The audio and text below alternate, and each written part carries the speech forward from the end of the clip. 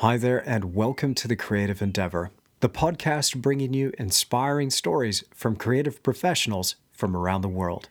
And on the show this week, I have Miles Johnston, who creates some exceptional drawings and paintings in a surrealistic style.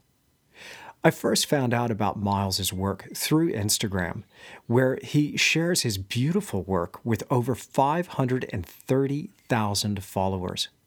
Now, I've said in the past that it's not exactly a numbers game, but when you see a following like that, you know that somebody's doing something right. Not only is his work exquisite, but it's layered with so much meaning. And again, I know the viewer brings the meaning to the work, but they just elicit such a response out of me. And I know so many other people out there as well get an enormous amount from his work. It touches on these dark and moody themes and really makes you think.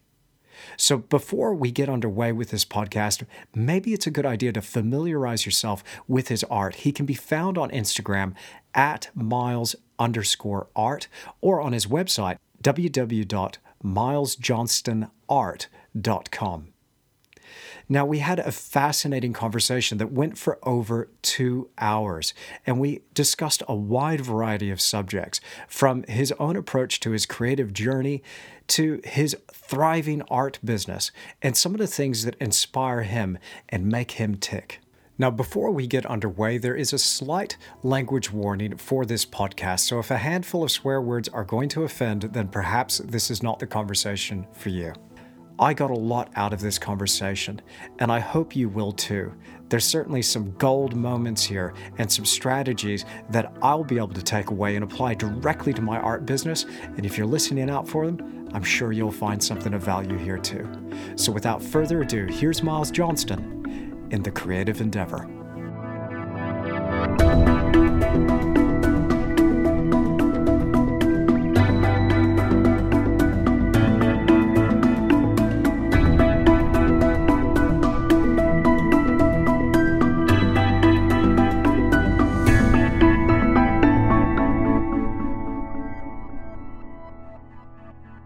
Well, Miles, welcome to the Creative Endeavor podcast. It's an absolute pleasure to meet you. I want to do a deep dive into all sorts of things because I can see an enormous amount of depth in your work. But let's just kick things off by having you tell us a little bit more about yourself, your personal story, and what has led you up to this point so far. Okay. My name is Miles. I'm 26 now, so I was born in 93, and I've been doing art, I guess, like professionally, technically, since I was about 17, but I wasn't, I did some gigs then, but I've been really trying to learn art seriously since I was about 13. I got involved, I'm from England. I grew up a bit. Some of my childhood was spent out in Southeast Asia, like my dad worked in Borneo, so I lived there for a few years when I was young, and moved back to the UK and kind of grew up and went to school there. And now I live and teach out in Sweden, and I suppose I work full-time as an artist somehow. I teach as well. I do some part-time teaching at an atelier. And so I feel like my story with art, like so many people who do art, I've been doing it for as long as I can remember. I've always been sort of like the kid who would draw. But about age 13 was when I sort of discovered that you could actually get good and do it as a job, sort of voluntarily. I think before that point, I felt like it was either, you'd kind of missed the age of being really good at painting, or it was, I guess I'd never really thought about it in that way. You don't think about many aspects of the world when you're a kid. I'd never really thought about how anyone got as good at painting as you would see in a museum or whatever. But my in was through like video games. Played a lot of games as a teenager, and I think I was playing like Unreal Tournament, and I would always, like, before that age, me and my friends would like copy a lot of drawings out of PlayStation magazines and stuff, and or like copy DVD covers. I have like a memory of sketching Keanu Reeves off the front of a pirated Matrix DVD, that kind of high level art training. And I think I saw in one of the booklets that this guy was credited as a concept artist. And so I Googled concept art and found this forum called conceptart.org. And this must have been like 2006, and was pretty blown away by the quality of the work on there, and slowly got into posting. My first year was a bit on and off, such a long story, as with anyone, for really learning to draw. But from about 2007 onwards, it kind of stuck as a daily habit, and just kind of got really hooked on the feeling of getting better at something. And I think that was kind of what I fell in love with before I had any real aspirations or plans about how it would become a career. It was just finding sort of like a path, was good for me. An endeavor, a creative endeavor. That's it, right? I absolutely love it when the guest can work the title of the show into the podcast somehow. It's just beautiful. Makes a really nice sound grab. So thank you. Checks in the mail. That's so interesting. I too had a real strong interest, in concept art. Whenever you're watching a movie or playing a video game, I don't think, artists certainly would realize this, but I don't think the grumpy parents of children playing video games really know how much actual work goes into a video game. The concept art alone, the environments, the characters, all of those aspects, even the design of the gameplay itself, it's extraordinary, isn't it? Yeah, and I think I always, growing up, I grew up with an older brother. I still have an older brother, but it's Cool. like your roommate for the beginning of your life, and Yeah. like a huge amount of our relationship was just around consuming of various creative outputs, whether it was bonding through musical taste or through games and films and books, whatever. But I feel like we're very much raised in a household where that kind of stuff was not so much the video games, but definitely, I remember my mum is great at, she's a good painter. And it was always a thing with her that, they wouldn't want us to spend too much time on the computer or whatever. But if what we were doing on the computer was creative, then it was like always fine. Even if it was just like when I was way younger, I used to like making pixel art and trying to make little pixel art animations and stuff. And basically anything was, you'd be left alone if you were making something. That was something my mum would always, now that I think about it, a really nice lesson that she would put into us. You're never wasting your time if you're creating something. She was much more suspicious of just consuming things, except books. You can read as many of them as you want. But yeah, should be happy to see us. Me and my brother used to keep little notebooks where we'd do a lot of writing, and it's just a fun sort of creative household to grow up in. That's fantastic. It's funny. I'm so used to asking other people about their lives, and now you're asking me. It's actually kind of hard to.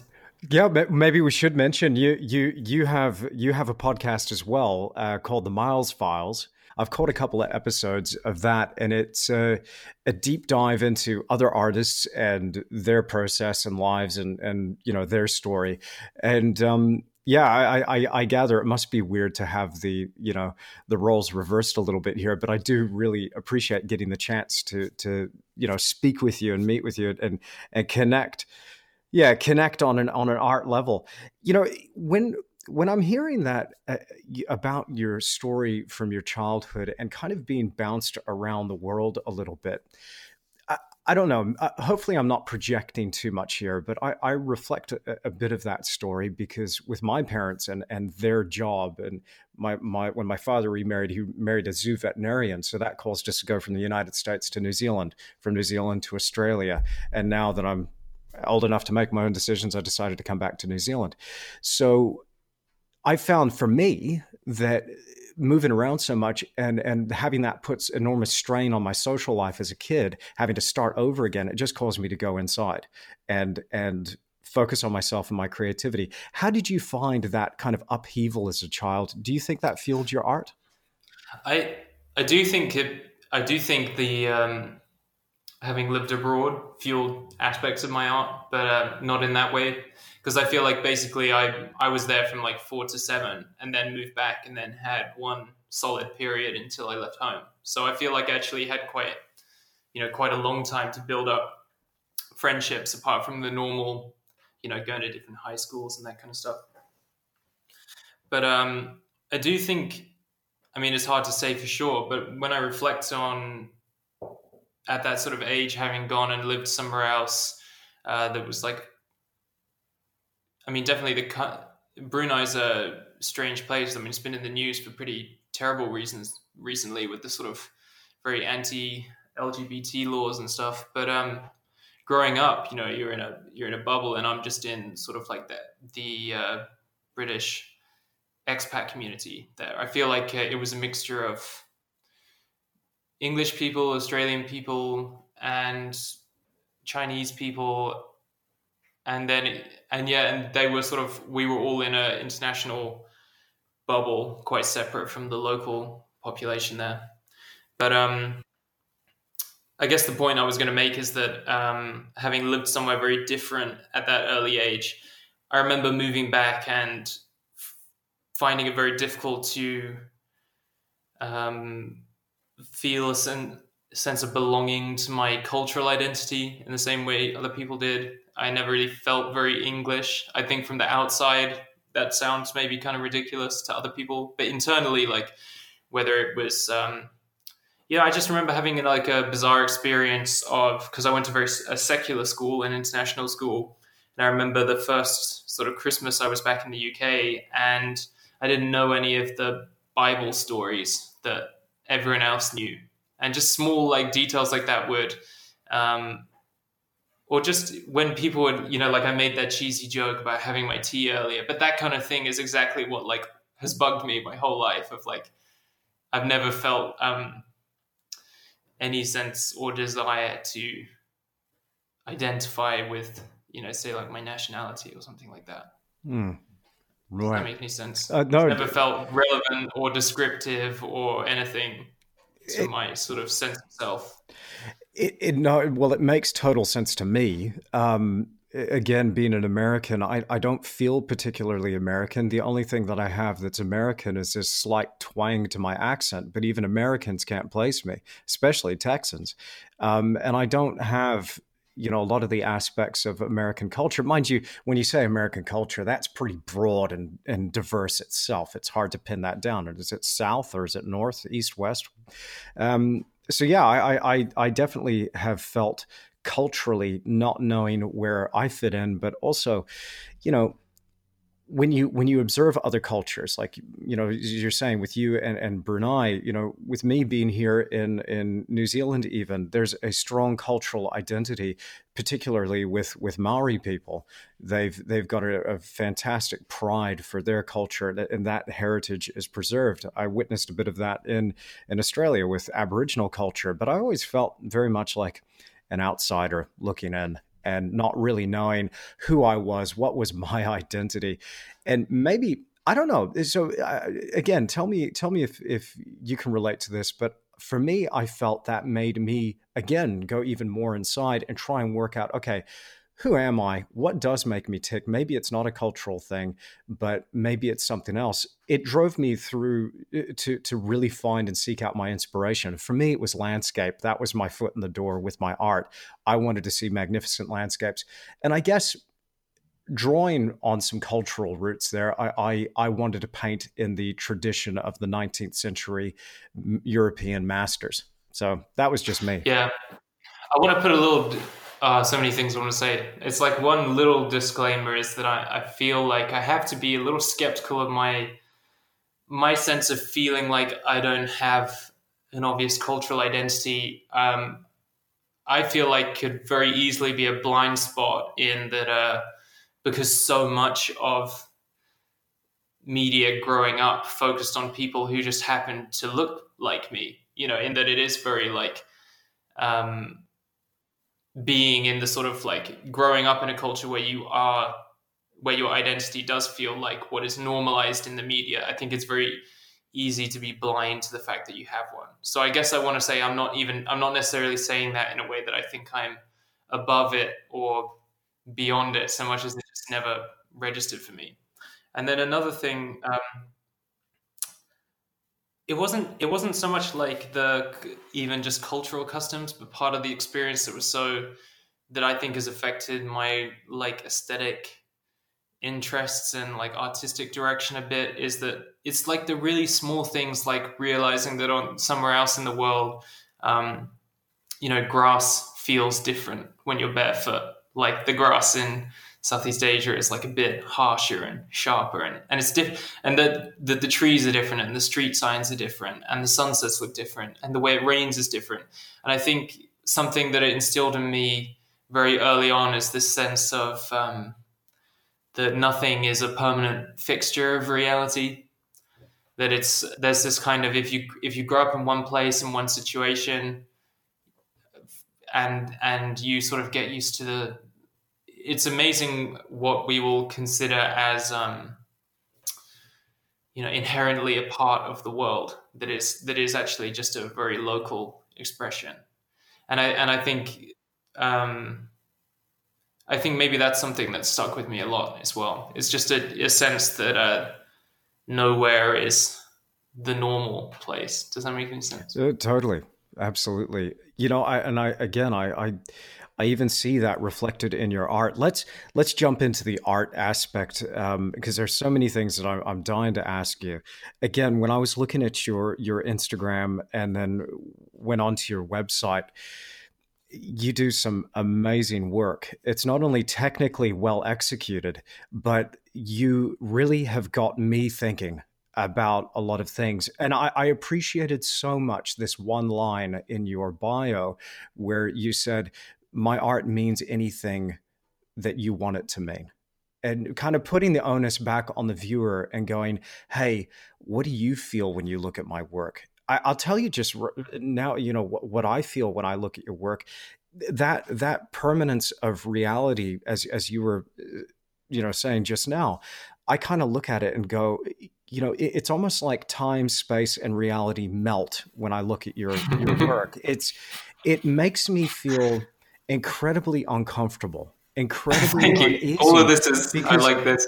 because what you're doing is you're pointing your finger, and it's like you're pushing the button and saying, what the way you interface with reality, it is a veil, and at any moment it could just dissolve and it's gone, and so our handle on what is reality, our handle on even our relationship to ourself, there's I look at it, there's a painting that you have there of a girl falling into her own shadow, and to me that looks like it talks about that relationship with self as well. I'm going to stop rambling here. Mm, I want you to tell us all about your work, in yeah, I mean, as much detail as you like. so one thing that's always, I think this is the most fun part of asking artists about like why they do stuff, because people's answers are so different, right? Like some people it's almost like they have a sort of ethic that you don't talk about it, that something is lost through talking. Because that thing where I said, what you like, you don't want to, I don't want to dampen the audience's ability and like imperative to try to take part in the experience of looking at a piece of artwork. Because I think I try to really zoom out at this point in my life. I haven't always like thought this way, but when I think about making artwork, I try to think about what there is in common between like all different forms of um, human creative expression, whether it's a piece of theater, a great meal, uh, a piece of like dance, music, painting, books, whatever. Like, what is the kind of common ground between all of these different things? And the way I view it is that the game we're all sort of playing, which is a totally open game, is we're just filling, the real medium is another human being's attention. Um, when one of my drawings in a room with no one looking at it, to the way I think about the world, doesn't exist in any meaningful way. In that moment, it's not being, beheld. It's just atoms on paper. It's, it's that it takes the participation of a sort of conscious of a consciousness looking at a piece of artwork or hearing a piece of music to um, bring it into being, which I think is the same thing that we're doing with reality. Every moment as you are looking at a sunset, that beautiful experience of a sunset is happening. It's an act of creation between you and this whole complicated system. You could argue the rest of the universe, but when I make a piece of artwork, I think the thing and I do think it's important to remember it a little bit, is that whatever people get way too caught up in rules about what art has to be about or what genre they're in, and these come from various reasons. Normally, anxious concerns about what they think other people will like, which normally comes down to what they think will sell or an art director will want to buy. It's like too soon you've involved. How am I going to turn this into a functioning living? And for me, like when I'm actually making the work, the really special stuff has to come from a place of just asking myself the question, like, what is worth paying attention to? Like, what do I want to see? What do I want to say? Because those are really ultimately the interesting questions and the things that make us interested in someone else's work. It's not just how good the technique is. Technique to me is a vehicle. It's the kind of finesse. It's how well you can, and maybe how powerfully and stylishly or elegantly or whatever. It's that little personal touch on how you point the finger. But the work of art itself has to be.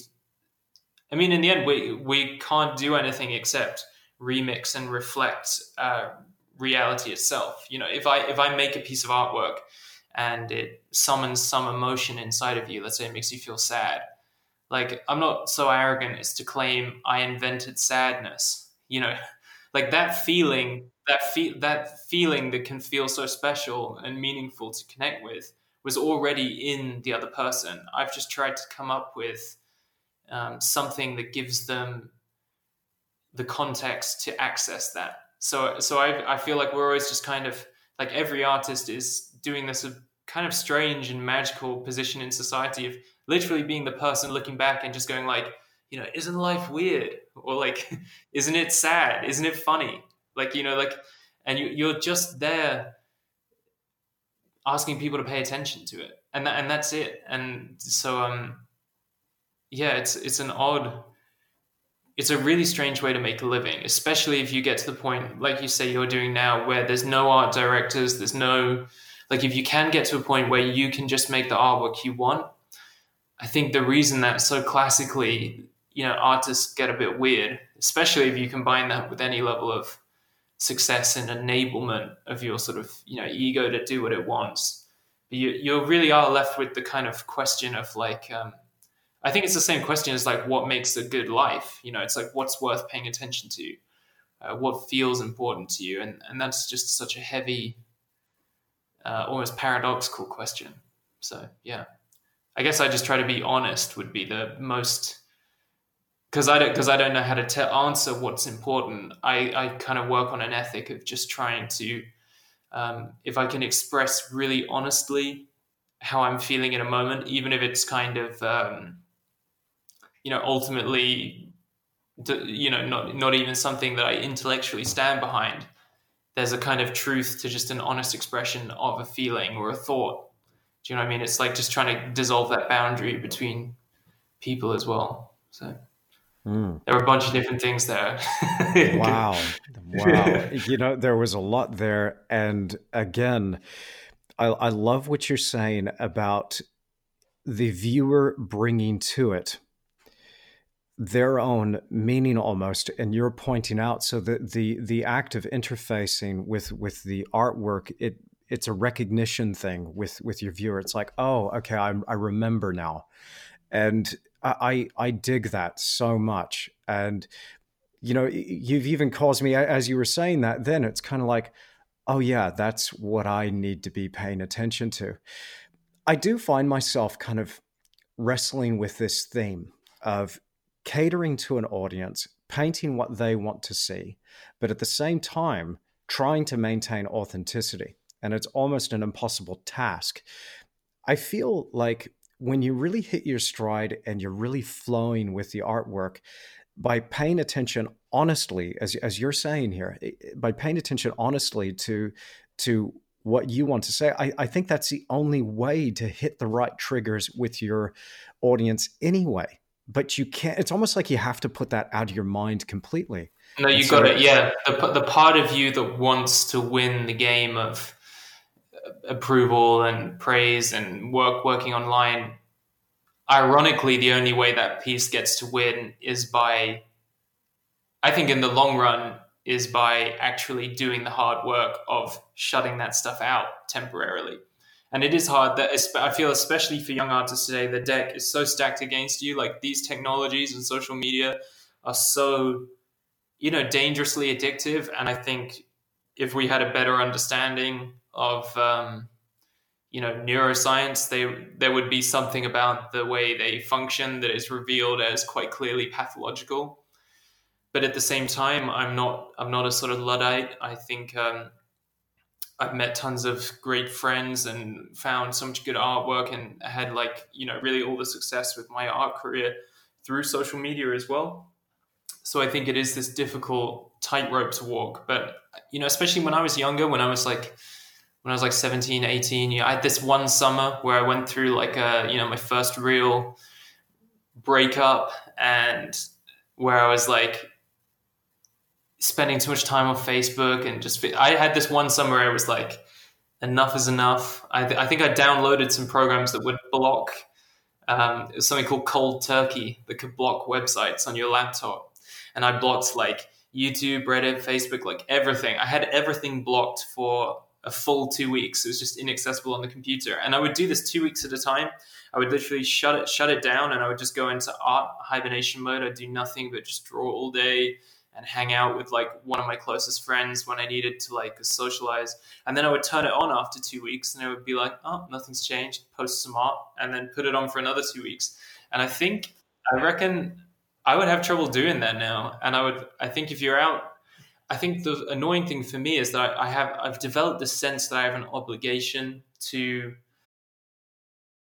yeah, like I'm well and truly duped by the game as much as anyone else. But I think I need to test it, and realize that I need to test the assumption that people will lose interest if I disappear for a while. Because I feel like I hope I'm at a point where like I could disappear for 6 months, and if I came back with work that was better for it, maybe that would be something worth doing. I don't know. hmm, it might be, But but I mean, it's a tall order. I get it. They the I don't want to misquote this, but I think it was an ex director of Facebook, not Mark Zuckerberg, but an ex director or somebody high up anyway, who was very much integral in setting up Facebook, came out in recent years and admitted, yeah, we made it socially addictive. We made it psychologically addictive for a reason. The color, the sound of the pop, the ding, and all of these things. We're caught then in a feedback loop. And as a creator posting to the platform, whether it's Facebook or Instagram, which is owned by Facebook, you do get caught. And I find myself getting caught up in, what are people going to say? Like I make a post, let me check who's commented. Let me reply to that. And then the opposite side of the coin, somebody like a Gary Vaynerchuk, who I really like listening to from a business standpoint, he's talking about, you got to get in there and interact with all these people. I find sometimes that makes it even worse. It pulls me out of myself. But this is a big ask for you. And I hope you don't mind me saying this, but you're sitting on 530,000 people following you right now on Instagram. Wow. And so I can feel that would create an enormous amount of pressure to constantly show up, because all of these people are going, me want, me want, me want. Come on, post. Where's the next coin? I just think it's given me a little bit of perspective. People live way weirder lives, having like a large Instagram account is nothing on like people who are sort of, known in a way that impacts the way they can be in public or anything like that. But I mean, anything is like your brain will normalize anything, and your expectations will rise in a way that is actually like embarrassing upon any kind of introspection. That kind of game of feeling like, if you finally win the game of having a lot of followers, the worrying part of your mind will start to obsess about whether or not it's still growing or shrinking, or whether the engagement's as good as it was a month ago, or whether these posts are. It's like you just kind of discover new benchmarks that becomes the new normal, and then if something's underperforming or overperforming, and I found it truly is a sort of hedonic treadmill where when I used to post on a forum and refresh the next day, and two people had left a comment, that shit felt so good. And to be honest, like 50,000 likes on an image and a few hundred comments, it feels exactly the same, because practically you don't have the time to. Um, you The problem is there's this sense that I can't allow myself to, if there is something good to be felt from that, if there's some sense of self-esteem or whatever, it ends up just detracting from the work that needs to be done of making the next image. Like, I've had this experience several times of, like, if you start to believe your own hype and you start to, yeah, the next time you sit down to draw, I think that's what's helpful about doing drawing for a living. It's just kind of inherently humbling, because it doesn't matter if something's getting a bunch of buzz online or if you feel good. You'll sit down in front of the sketchbook the next day and you'll draw the stupidest foot you've ever seen, and you just kind of know with yourself. Like, I think it helps. It helps that the attention comes from something that I know legitimately in my heart I've worked on for countless hours. Like, I feel like when someone says, like, I love your work, I feel like I can say thank you and mean it, and know that it's for something. Like, it works because it's grounded in something that I can't overstate, especially for like young artists. Like, like, I've like really put in the work on this, and just like found a lot of time to do it, and been, as well as a mixture of tremendous luck and support and all of that stuff. But um, yeah, it is weird. I don't even like talking about it. I feel somehow I feel the sense that if I was listening to me, I would be judging me. Like, do you know what I mean? No, no, I know, It's hard. I know exactly what you mean. But I mean, again, I appreciate you being so open and honest with me, because I feel that these are some of the things that need to be discussed and explored, especially from people like yourself who, you're living, breathing this experience. I think you'd be able to shed a lot of light on it. We measure our success via all of these things that are external. Let's take this podcast, for instance. I had a relatively, still have, it's still growing, a relatively large YouTube following, and I love my subscribers dearly. I'm so grateful to them that they would want to watch and listen to what I have to say, and I was getting consistently, several thousand views, tens of thousands of views for my typical how to paint tutorials and videos, exploring all sorts of technical aspects. As soon as a podcast dropped, though, I got a real mixed reaction, and suddenly I'm going from, over 50,000 views to now under 10. And initially my ego took a real hit. I was like, oh. And, I was talking to my wife about this, and she was like, you know what? You need to just do what you do and be true to yourself, genuinely true to yourself. And through that authenticity, you're going to reach the right people. And I started thinking, okay, well, what is it? It's not about the external dings and pops and all this positive reinforcement and the dopamine rush that I'm getting from, these external things. It's about scratching the creative itch that I have within. And I think through that, what's happening is now, even though it's fewer followers with the podcast, the followers that I have listening to these conversations, when they reach out, I feel it's like it's a genuine exchange. And now I'm Yeah, starting to kind and of, that's yeah. that's the thing with the internet and scale, is it's convinced all of us that scale is this inherently good thing. Um, and it's kind of weird. Like, if I had, if you have a best friend, or like I have like a friend who I've known for a long time, been really close, kind of learned to draw together. Shout out Sam Carr.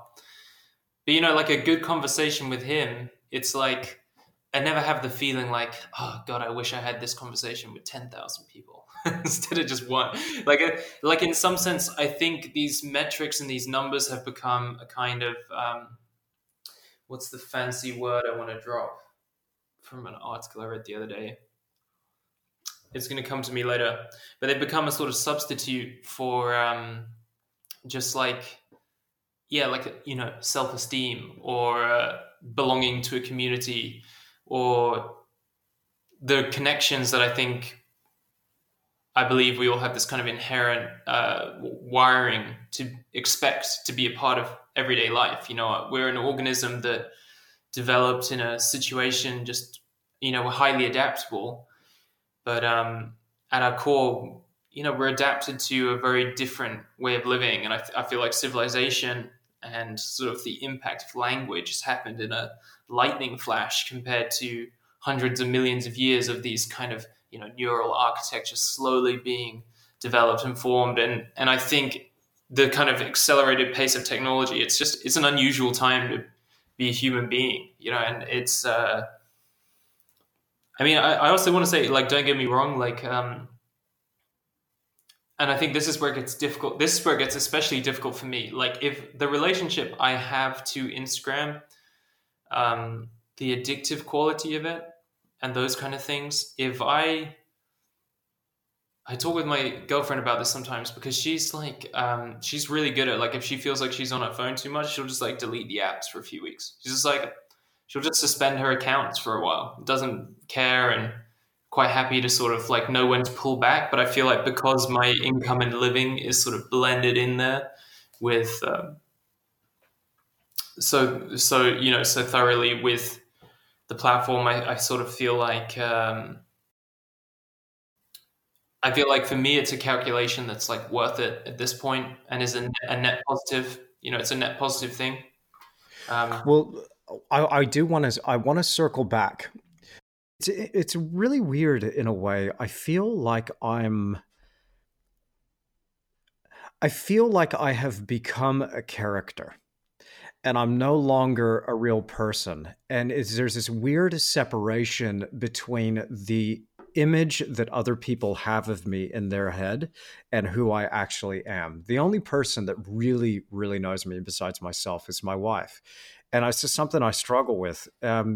It's been the most positive experience of my life being online, sharing my work with other people. But at the same time, the most it's like this dissociative disorder kind of thing. mm, It's like that ain't me. That ain't me, you know?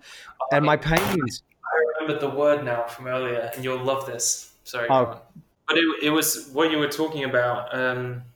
Was a small sort of independent magazine. I got a call 2 years ago from a guy who was like, "Oh, I'm like an engineer at Google, and I'm looking to start like a little magazine that's going to be sort of talking about um, technological issues from a sort of mostly leftist but technologically informed perspective." And I was like, "Interesting, yeah, let's have a long call."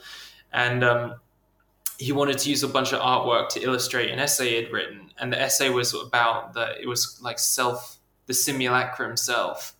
And I like that word, a simulacrum being something that is kind of like a pale imitation or a sort of substitute that's maybe lacking in some essential substance. But what you were just talking about as feeling online as the self simulacrum is exactly what the essay was about, which is that when you look at your profile of yourself and these weird quantifiable metrics and the identity we put online, there's this unusual relationship where the simulacrum self that we've created starts to affect the behavior of the real self because we mhm. start to do things for it It to feeds provide it into with itself. content. Yeah. Yeah, to provide Mhm. it with content, and then it starts to be changing who we are, and then it's changing the image. And so that image of mine, where it's like the girl with the light and face flipping backwards and forwards, he wanted to use, and a lot of the feedback loops that he was like looking at in his essay, he felt like the artwork would sit alongside, and just what you were saying back then. But this one was called Dichotomy, and it was about it's like the sequence has two different light sources. So I feel like this, to me, it was like two different selves reflecting back and forth. So this was Oh, like yes. the Yeah. image that went alongside it.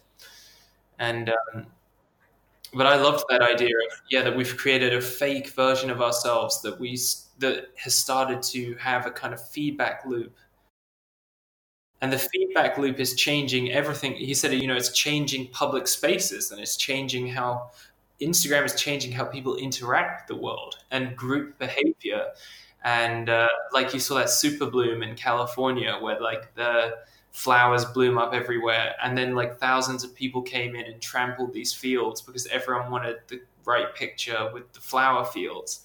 And Wow. Yeah, yeah, yeah. like, and if you stand around in public and you see people go in galleries and take a selfie in front of a painting and sort of barely look at the painting, and those kind of, so it's sort of, it was interesting to me to like talk about, yeah, that idea of the relationship between our digital simulacra and our real self. And I should give them a shout out. They're called a protean, like a Protean, and they're like a very small independent mag, and it was pretty cool from what I've seen. So Fantastic. Yeah. I mean, so yeah, I mean that's kind of a little bit, and I hope people out there don't mind me saying that. It's by no way. I'm not ungrateful for the position that I find myself in now, of being able to interact with so many people and actually be helpful. I'm trying to be as helpful as possible because I just feel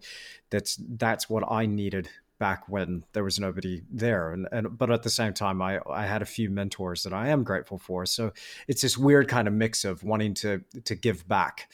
Um, but in that, with the constant pressure of having to put something out, you do find you start associating with something that isn't you, and you bamboozle yourself now and again by saying, well, no, that maybe that is me. No, and so that voice gets louder and louder, and it's like, no, that ain't me. From talking about external factors, social media addiction, and these things that scratch the ego, but not the deeper self. Um, Still, people out there want to know, okay, there is power in this medium. There's an ability to reach a lot of people, and there's ability from just a practical, tangible business sense to make this work and interface with those people. And so it's, I think then it becomes a question of how to manage that. So if you don't mind, from here, actually, you know what? No, actually, I have, yeah, I have something that I feel like might be a good take on this, because I yeah, think go about on, this, please, please. which is that I think one thing that's super important for people to remember, because I know a lot of people out there feel like they're stuck on this kind of this insane treadmill. When you can't make it out of small Instagram page hell, where every day is sort of getting followed and unfollowed by people using automatic scripts, and all the comments are just like, fantastic feed. I thought maybe you'd like to check out my gallery. There's that kind of low. Like, I think the platform at the moment provides a really hollow experience for small accounts.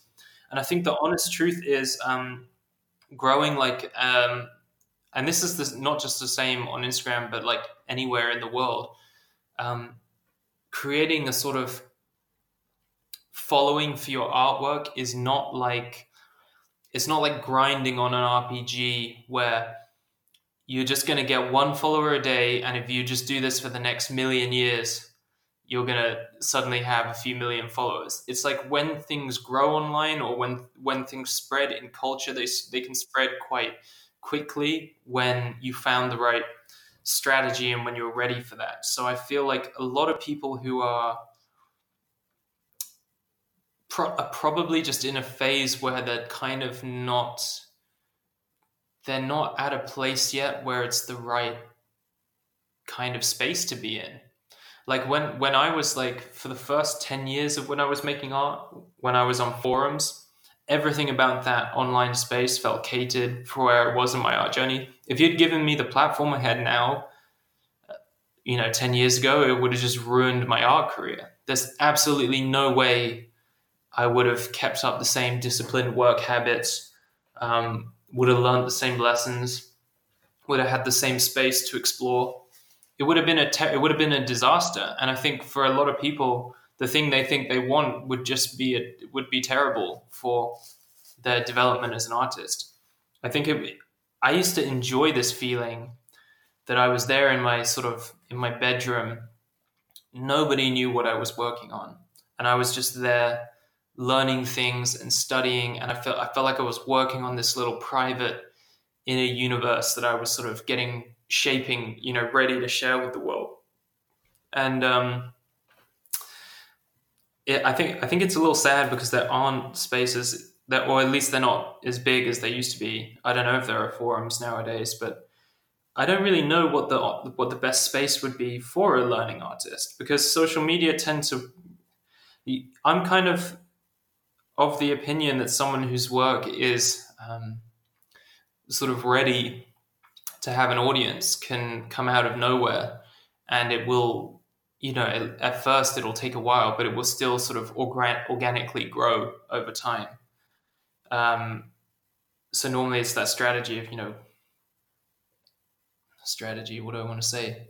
The problem is normally not a broken algorithm, or that the feed isn't chronological, or any of the stuff. It's normally just that the honest truth is, like, we live in a world where there's like infinite things for people to pay attention to, and it's very hard to make something that's going to be memorable or interesting to people in that space. It requires like a huge amount of dedication to get the skills ready, and then it requires a huge amount of introspection and thought and persistence and everything. Hmm. Does that make any sense? No, it, You know, it it's does. It does. 100%. 100%. Again, you're giving me so much there, so much food for thought, Miles. And there's a lot to unpack there. I often, well, I do for every episode, I get the chance to go back and listen again. And this is one that I'm going to look forward to listening to again and again and again. I would love to just. There's a drawing that I want to ask you about. And again, I know that your position on the meaning behind the work is something that the viewer brings to the work. oh, but And again, I'm happy to tell you my side. yeah, I'd love to hear your side. I'll tell you what the drawing means to me. Now, look, I'm going to put it up to the screen. I don't know if this is going to work, but I don't see. Oh, titled "The Shadow." Okay, I Yeah. don't know what it is. I don't know what it is about this drawing. There we go. This Yeah, drawing yeah. here. Another one. I don't know what it is about that drawing, but when I look at it, it's subtle. It's subtle the way it's done. Technically, your work is phenomenal. It's beautifully rendered. It's gorgeous. And again, I know that's just the vehicle, but the first thing that I gravitate towards is, ooh, pretty picture. But then what you do is, that's the hook. And then while it's Yeah, there, there's exactly. this thing to wrestle with in your mind. The shadow, in for the people listening to this, it's a drawing of a young girl laying on the ground in the rain. It would appear there's puddles all around her and fallen leaves, and there's a strong sense of directional light coming from above, and she's casting a shadow. She's got one hand on her chest, the other hand up, and she's casting a shadow on the ground, and the shadow trails off her face as in streams of light, and it's almost like she's melting into the very ground itself. And to me, I don't know what it is about me, but to me, that is so haunting and yet so beautiful. It talks about this idea that I was wrestling with a few years ago about this illusion of separation, where we feel like we are a separate entity that hello, I'm Andrew and I make art and I'm now walking down here. But when you actually physically you think about it, you go into this as a deeper level, you realize there is no separation between yourself and the world that you're interacting with, that literally everything is a soup of atoms and we're all connected. And that goes even further in terms of consciousness. I'm a big believer that consciousness is not separated, consciousness is shared. So here in this conversation, you're an expression of the exact same consciousness here, and we're having a conversation. Mm. fooling ourselves that we're different people. Hmm. And Yeah. to me, okay, and a lot of people out there listening to this would be go, Andrew, stop smoking that stuff. Listen, when I look at that picture, I feel like you've reminded me of something that I knew on a soul level. Yeah, I love it. And to the people who feel this allergic reaction, because I get it too. I get why people are. I made a decision a long time ago. I'm just going to talk about the things I find interesting, whether or not they make me seem kind of dorky or whatever. But like, that is what drives so much my art. It's just take a second to, if you're hearing my voice right now, you're alive, you exist, you're here in this present moment, and you cannot think back as far as you can. Um, Eventually, it kind of fades into a blur. There's only so far back we can remember, and we all know there's a seeming end date on this experience, and we don't know when it began, really what's going on or where we are. And I think it's a really weird cultural norm to sort of look down on talking about those ideas as if they're not interesting. But everything you sort of, it's fun to hear people talk about stuff, and it's very satisfying to hear you pick up on ideas I want to get across in my artwork that it's not even like I'm trying to put them in there because I wouldn't know how. It's just so interesting to me that the fact that those are things I care about clearly comes across in enough of a way that you're able to pick up on it. I couldn't even tell you why. Things like a belief in a sort of, or at least an interest in the idea that maybe there's no this idea of being separate from the universe is a kind of some sort of illusion we're not able to quite wrap our heads around. But for this particular piece, I never start a piece. I mean, I don't want to say never. It's probably happened once or twice, but I don't ever sort of sit down and say, I don't sit around thinking and writing and trying to come up with. It's funny, after I said, yeah, what do you want to say, that my process never really involves thinking about what I want to say. It happens the other way around. I tend to just have sketchbooks where I just let myself kind of free associate, draw. I'm just kind of drawing things, thumbnailing. I'll often, some of my favorite ideas have come from sitting down on days where I feel exhausted, like I have nothing to say, like everything's going to turn out bad, and I'll just kind of sit down. I'll say, well, if you don't, if you can't think of what to draw, just draw a head, or just draw a pose you can think of, or draw some action, and then that'll turn out kind of crappy, but I'll see something I like. And it normally comes from exploring and then coming back to pages. I like to do these pages of maybe like some interesting poses or half an idea, but I don't know how to finish them. And then the next time I sit down and have some sketching time, I go and sort of maybe will combine bits of those things or draw on top of them. And I kind of am just waiting for, there's a certain kind of feeling when I see a sketch, and I just kind of know, like, I couldn't tell you why, but that has something that I'm interested in right now. And I think a big part of why a lot of my work becomes a little bit, has a certain intensity to it like that, is that by default, it's a lot of work for me to not fall into this kind of, I don't want to call it like a nihilism, but I have this kind of setting towards finding, like in my weirder moments, I'm the kind of person to stand in front of like a really beautiful sunset and just be like, so what? Like I have this thing where I will often be left feeling, and not always, but it's in there in me, this sense of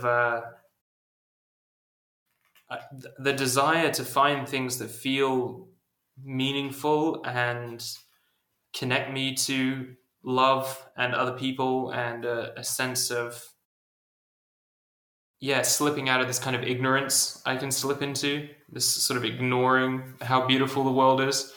I feel like that desire is so, because I can fall into that so easily, it really motivates me to make artwork, because this is kind of my attempt um, to try to find that meaning and connection.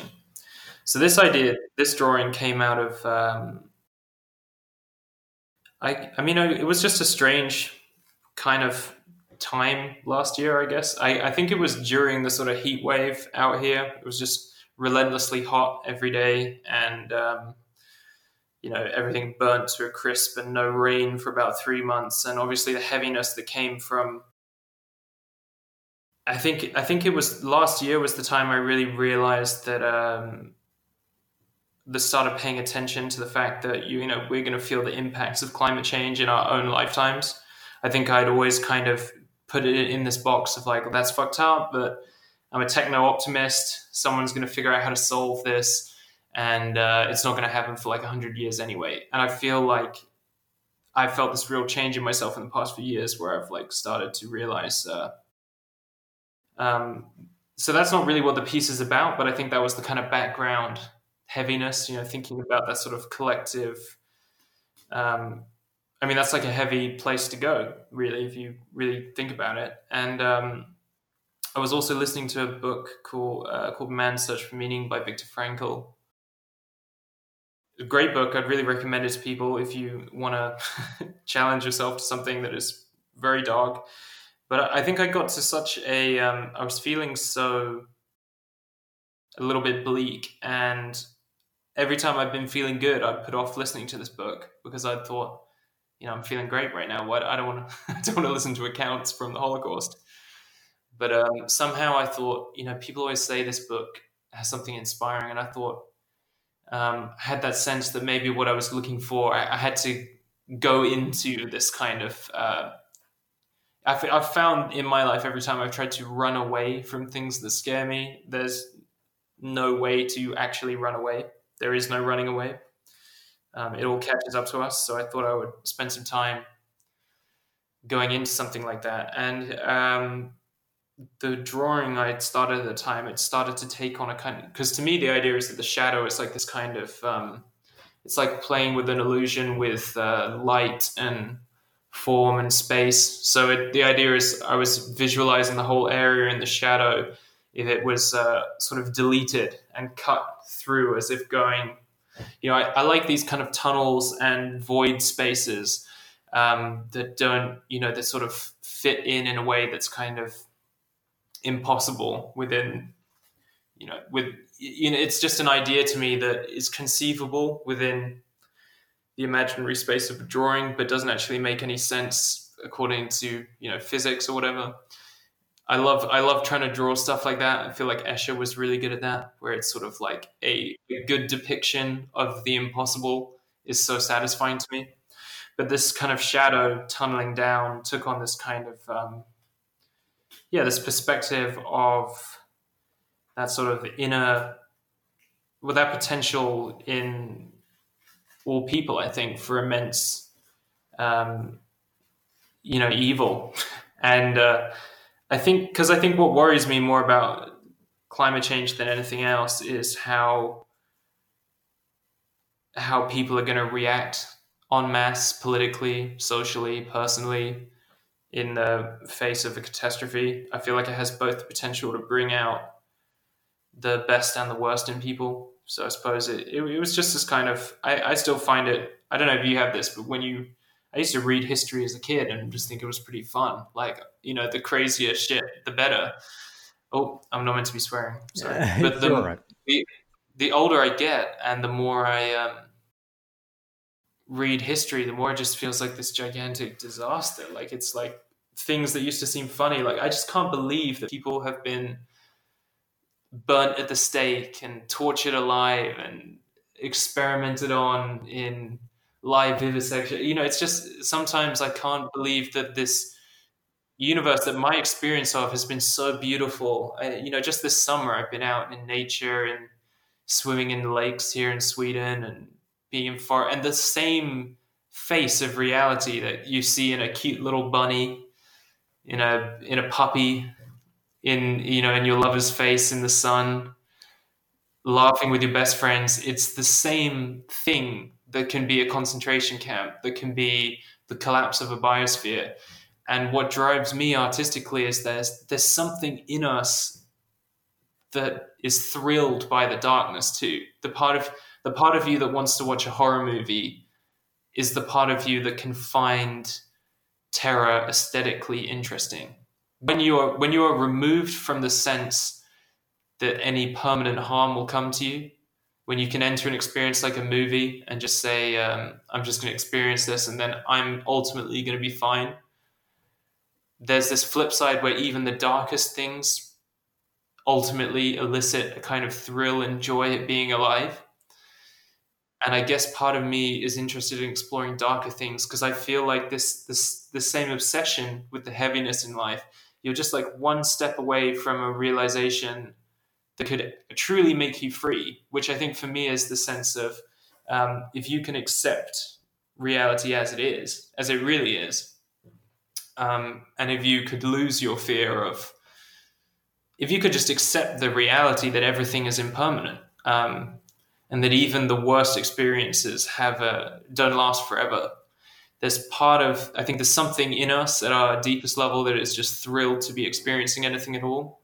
So it's like this constant, I guess the reason I like exploring all the heavier existential stuff is, for me, I'm trying to sort of heal that part of me that is so fascinated with it. Maybe I'm trying to see if there's something there to, it's not that, like, I feel like when I hang out with my friends and stuff, I would rather be the version of me that is just like happy to chit chat about bullshit and not feel the need to ramble about, all the heavy stuff all the time. Part of it just feels kind of insecure fundamentally. You're hitting the right notes for me because I love thinking about this stuff and tackling this stuff. Not that I understand it, but as you were saying, then something popped into my mind where when you look at Buddhism and the fundamentals of Buddhism, there's this initial acceptance and understanding that life and reality is suffering, and the Buddhists that I've known in my life, and I've had the fortune of meeting a few of them, they're happy people. They it's almost like they get it. And it's not I don't subscribe to the whole thing. I like aspects of it. And that's one that's just the nature of reality. I'm afraid to admit. I try to stay on the optimistic side of things, especially with things like, a heavy topic like climate change. I feel, and again, I reflect what you're saying there, where I feel like it brings out the worst in people, but it also tragedies, misfortunes, and these hellish events that happen to us throughout our history, they have the tendency to bring out the best as well, where human beings have got this destructive streak that we've never been able to get rid of. And if we think we have, we're only fooling ourselves. But at the same time, we have this ability to surprise, to come together, to love, to nurture, to care, to connect. I think it's a question of where you put your focus as well. But again, your work, your drawings, your paintings, they push the button for me. They point at it and they just go, it's here. And that's what impressed me so much. I look at a lot of art on Instagram. I'm surrounded by art all the time. I myself, as an artist, am very much into pretty things and landscape things and things where I don't want my viewer to think at all. I want to move them in a way, I suppose, but I just want to paint what I want to paint, but it's often just pretty landscapes or a pretty portrait, and that's it.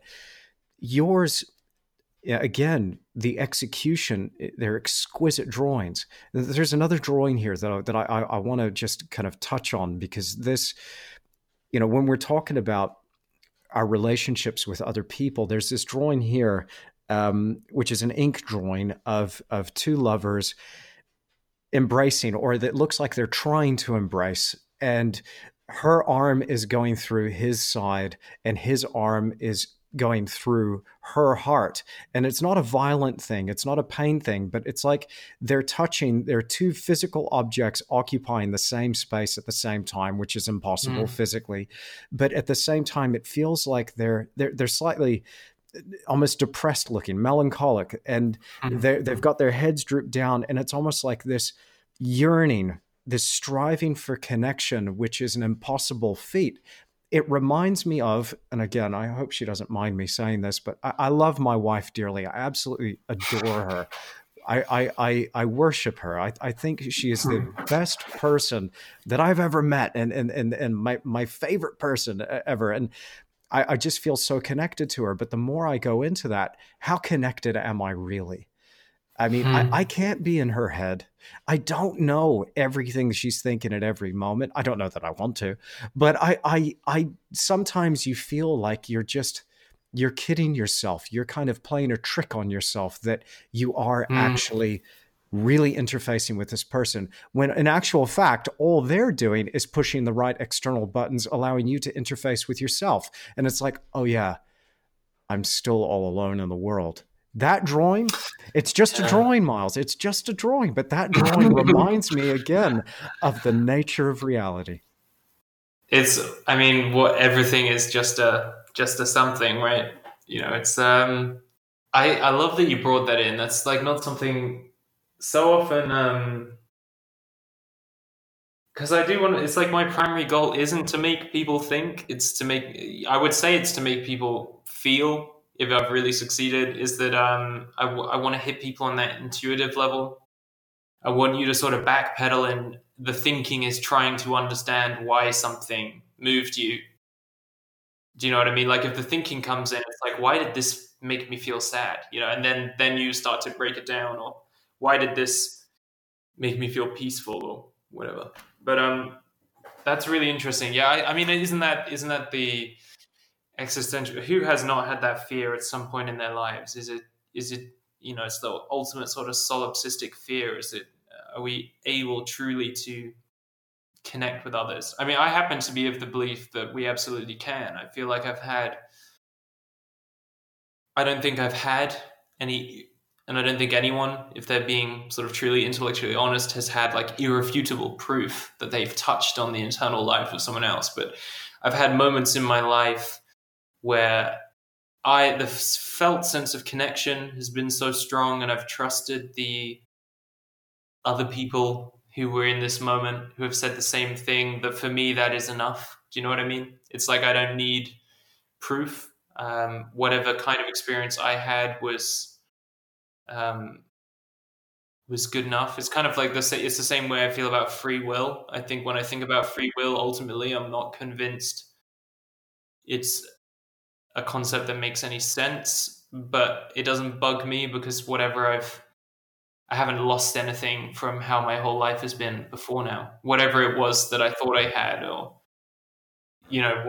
nothing has changed upon reflecting that. But yeah, with me, this piece was kind of about, I suppose, once again, it just started kind of from intuitive sketching. It didn't start from.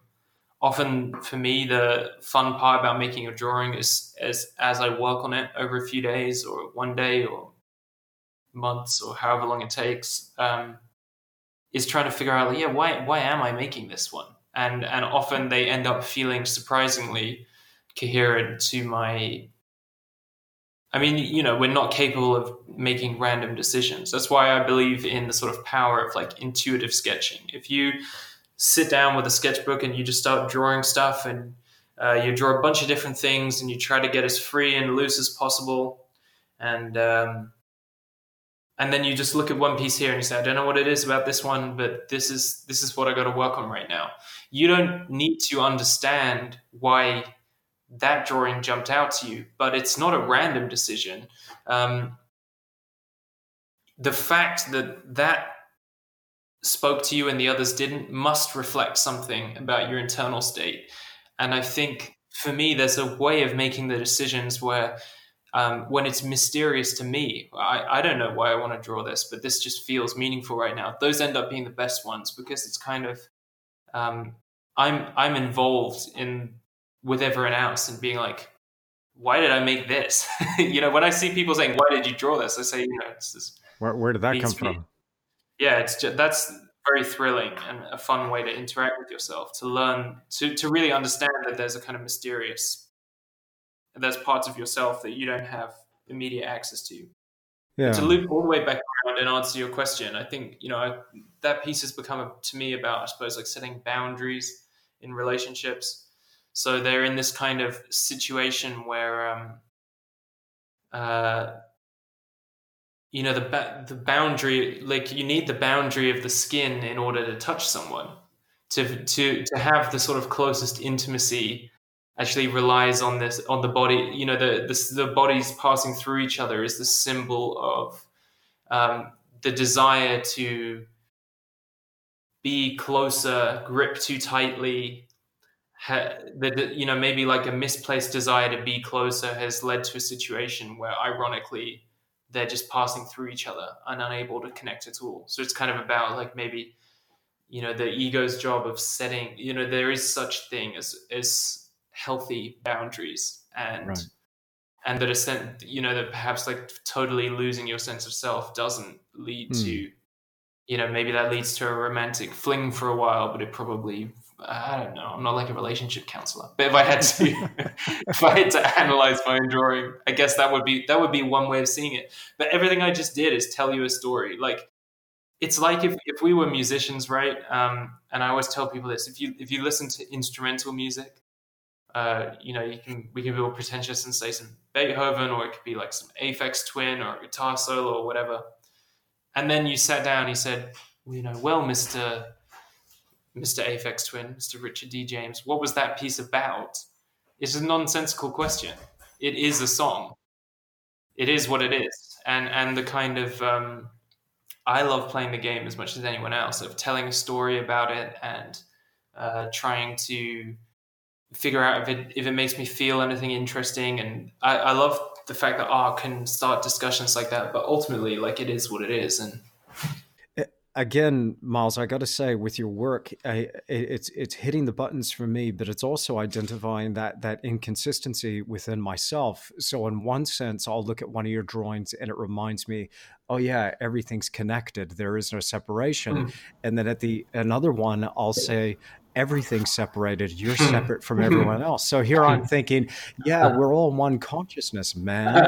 And then the next one reminds me, you're never going to really truly deeply connect with another person other than yourself. It's so fascinating, mate. It's so fascinating. I feel like there's so many. I don't even know what to say to that except for just like yeah, like I have no idea either. It's weird, isn't it? It reminded me of a great little tag from I really like this author Donna Tartt. She's only written 3 novels, but they're all great. I've only read one and a half of them, but it's good enough. I'm in the middle of the other one that um, I just really like her way of writing. And in one of them, there's like a little tagline where one of the characters is having like a memory from childhood, and she's remembering like the first time she skinned her knee. I don't know how much I even agree with this, but I just thought it was so beautifully poetic. And she was talking about how um, she always felt like positive emotions were shared together. When everyone was laughing in a room, there was a sense of everybody being in the laughter together. There's a kind of warm, connected buzz to something going well. And it writes about how she's crying not only because of the physical pain, but at a deeper level, it reminds her that like when she skins her knee and feels the pain, only she feels the pain, and it reinforces the separation from other people.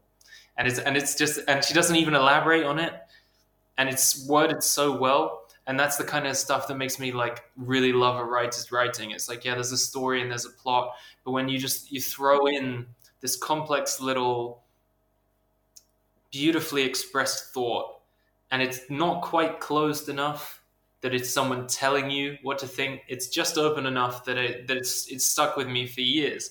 It's like, is that true? Do I agree with that? And then just moving on with the story. I love stuff like that, and that kind of stuff inspires me artistically. With like, yeah, what is a detail that you can put into a drawing? What is a choice you can make that that gives someone just enough that they think, could he have meant that? But he could have not meant it. Was it an accident? Like where they can't quite see your hand in trying to shape their thoughts, but you're there setting like everything you put in a piece brings a certain energy with it. It brings associations, which you can't control because you don't know what people have seen and been through. It brings, yeah, I guess I think very much in terms of associations, and I'm always looking for things that feel like they could connect to a memory or an experience. That's why a lot of my characters. It's like, even though the image is about something that's happening to a person, I put a lot of care into maybe showing their hand gripping the grass, or the way the sand is, piling up around a foot, or these little things that, like, to me, um, for me, they remind me of the kind of things I would stare at when I was a kid, like things like raindrops on a puddle,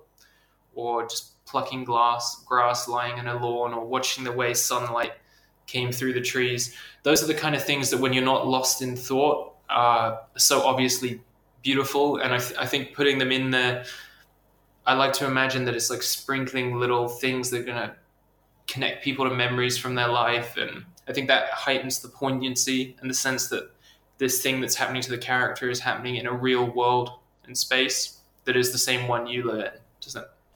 Hmm. Hmm. Totally. Absolutely.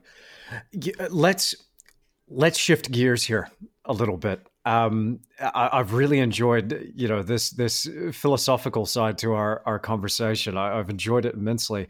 I'm dying to ask you though about some of the technical aspects behind what you do, but maybe we can start off with, again, just going back to your personal story. Did you study to gather these skills? How did you gain the technical abilities that you now possess?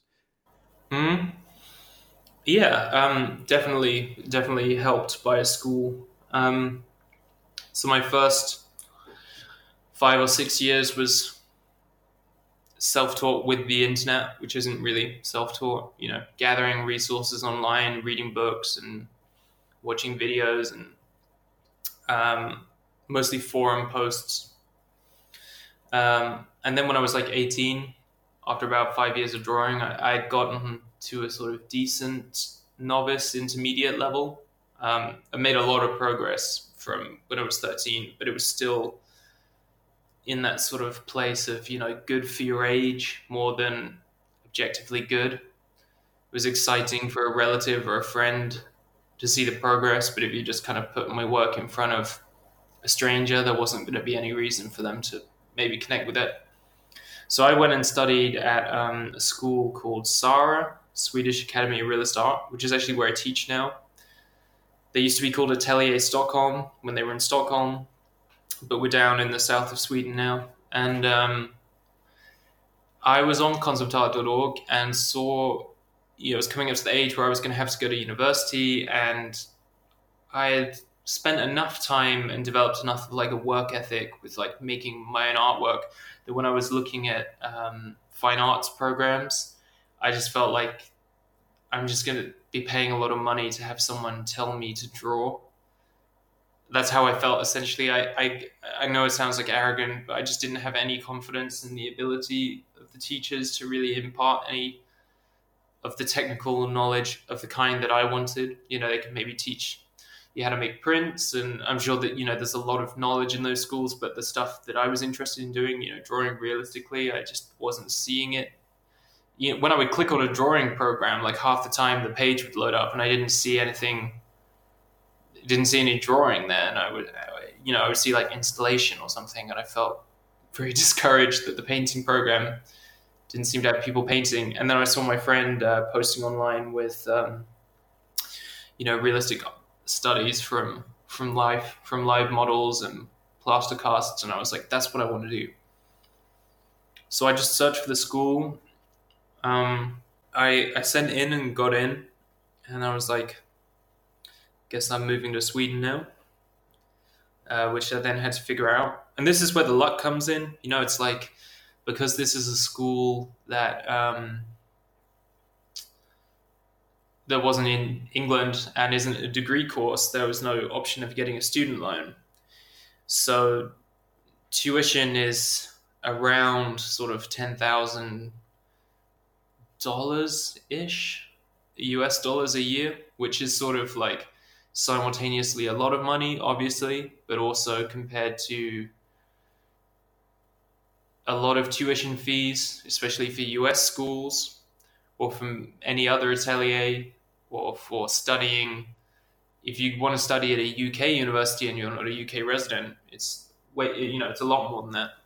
So it's my parents had seen that this wasn't a phase. This is something that I've been doing for years and putting a lot of effort in, and they both agreed that they would split because they were sort of splitting up around the time and selling the house, and so there was some money there, and they were like, sort of, yeah, we can, we can split your tuition in half for a year, and then at the end of the year, I was going so well that I really didn't want to leave, and the school were willing to take some of the tuition off if I would do some work for them, like help with teaching the first year students, and I started freelancing to cover all my own living costs. So my parents just had to get tuition. So it's that thing where I can't own that. It's like that's obviously one of those places where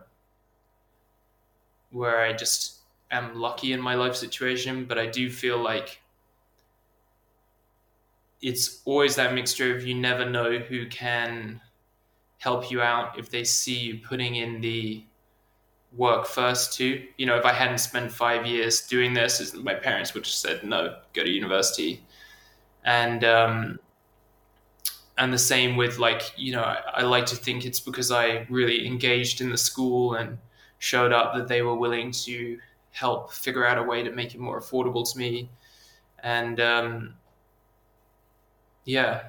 And I do want to stress as well that I know a lot of other amazing artists who are entirely self-taught outside of college. I think ateliers are an awesome thing to do, but it's kind of like studying. It's a really niche set of skills that doesn't fully encompass at all everything that you need to make it as an artist. It's like learning to play scales on a piano really well. I think music theory is the best analogy. I think any musician that is lucky or fortunate enough that they can find a way to learn some music theory is going to benefit from it. But I bet there are phenomenal musicians who just have like their own, who just, figured it out in other ways. It's kind of like, I think if it's accessible and if someone already has like developed a good work ethic, if you're already in Sweden, you can get it covered by student loan as well. And some countries now will cover for student loan.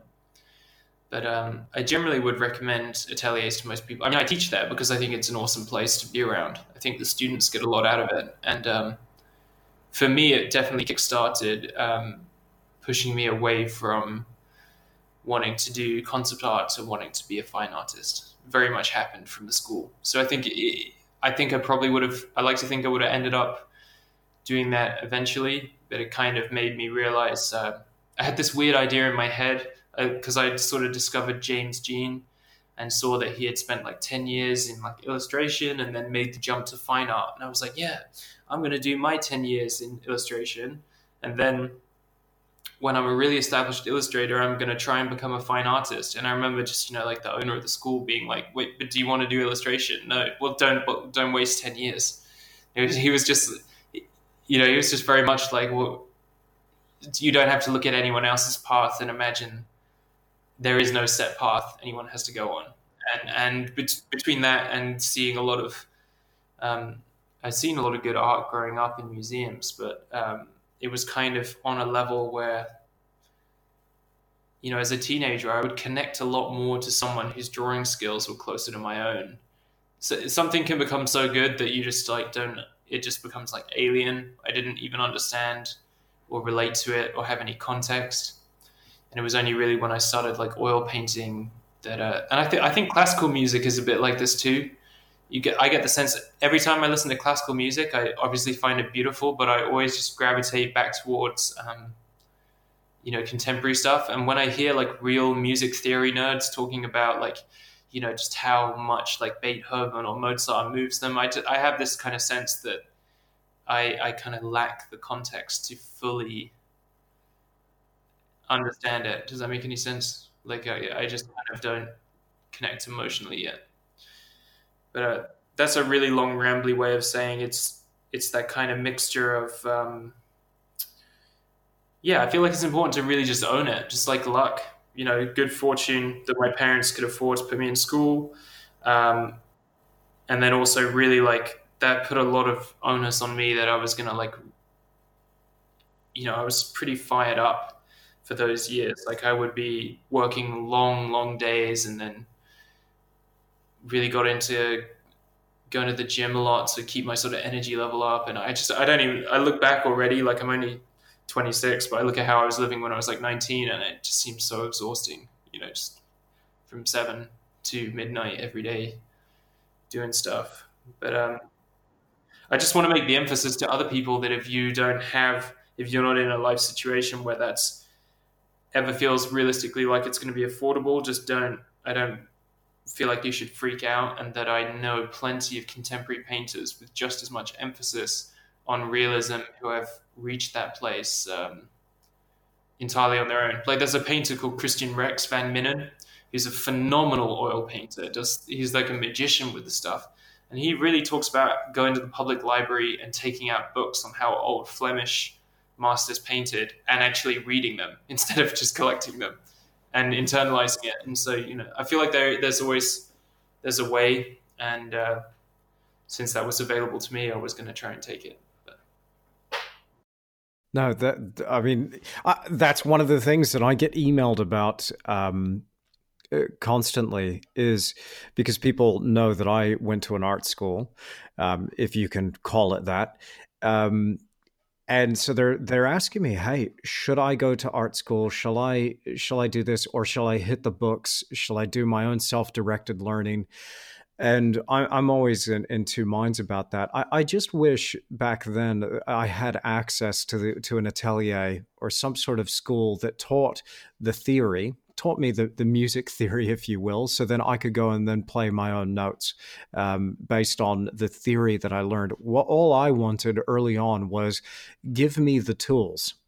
Give yeah, me the no, tools to that's be able to that's what to drove to me. say, yeah, to say what I want to say, and then I get to decide what I want to say.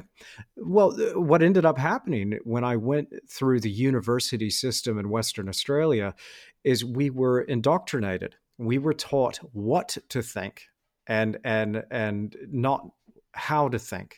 What to say, not how to say it. And to me, I think that's where art today and the art world is failing, because it is pushing too much a particular agenda and not putting the onus back on the individual to express themselves the way they see fit. There's too much of a pushing of a particular ideal. And I just feel like telling these schools and these people, you back off. I'm a person with valid ideas and opinions, and I get to say what I want to say. And people will either like it or they won't. But regardless, whenever I drop a painting, whenever I say something on canvas, there will be people there who will appreciate it. Some people won't, but that's okay, you know. I And think that's fun. I feel very fortunate to have, because while I went to an art school, in a way, it's when you go to an atelier or when you went to our atelier, um, I mean, like 99% of the time you spend drawing or painting. And the people who run it, Hans and Sana, are um, very much interested. They have their own opinions about art and what is meaningful for them in art, but at the same time, they really don't try to, like when we do the creative exercises and stuff, there's no sense of telling people you can't, you could submit abstract art over and over again if you wanted. And then there's no sense of like, we all have to paint the same or do it or express ourselves in the same way. And I'm really grateful for that as well. Um, and I'm kind of grateful to have not received an education in art history, because I think that's something that I'm going back and discovering the people that I like now. I could see one argument that you worry it makes you contextless and you're not gonna. But I feel like all of this, like worrying about what's already been said, what movements have been done, I think that kind of stuff is really like poisonous to your own personal. Um, if I'd gone through art school and had just been told like surrealism was a movement that happened in the past and it wasn't particularly interesting anymore, I might have just like that could have really discouraged me. And I feel quite grateful that in some sense, like my values for making art was set in the world of illustration and concept art. And I feel like the programming I had to let go of to create stuff in the way I wanted to was the values of that community. And I just knew nothing about fine art. I had to let go of the idea that the ideal for an artist is someone who can draw absolutely anything and get passionate and find what's interesting in it. Because that's what you have to, if you're a concept artist, really what makes a great concept artist, in my opinion, is someone who can see you're almost like that hired gun for being able to get into anyone else's idea and world building and being incredibly broad in your ability to create stuff. And so for me, it was always the sense of I have to be able to do landscapes, people, vehicles, industrial design, draw spaceships. And then, like getting into fine art for me was realizing like I can just draw whatever I want. And I guess that's where you want everyone to end up at, hopefully. But I do think, yeah, I do. Some ways I feel optimistic about today as a time for making art because I feel like in the small, tiny experience I've had with galleries in the grand scheme of things, there has been this kind of openness. I felt like, so I mean, like I learned to draw and was sort of training. I suppose the community that I was a part of when I was learning to draw was the illustration concept art community, and the aspirations and the values imposed on you there were about for example, in concept art, it helps to really be able to be very broad in your subject matter and to almost be the kind of ultimate, hired gun for design and world building. You need to be able to find any different subject matter and find what's interesting in it and figure out how it works and how to implement it into the project you're working on. Though maybe, I shouldn't talk. I have had more experience now with concept artists who say the opposite, that it's okay to specialize.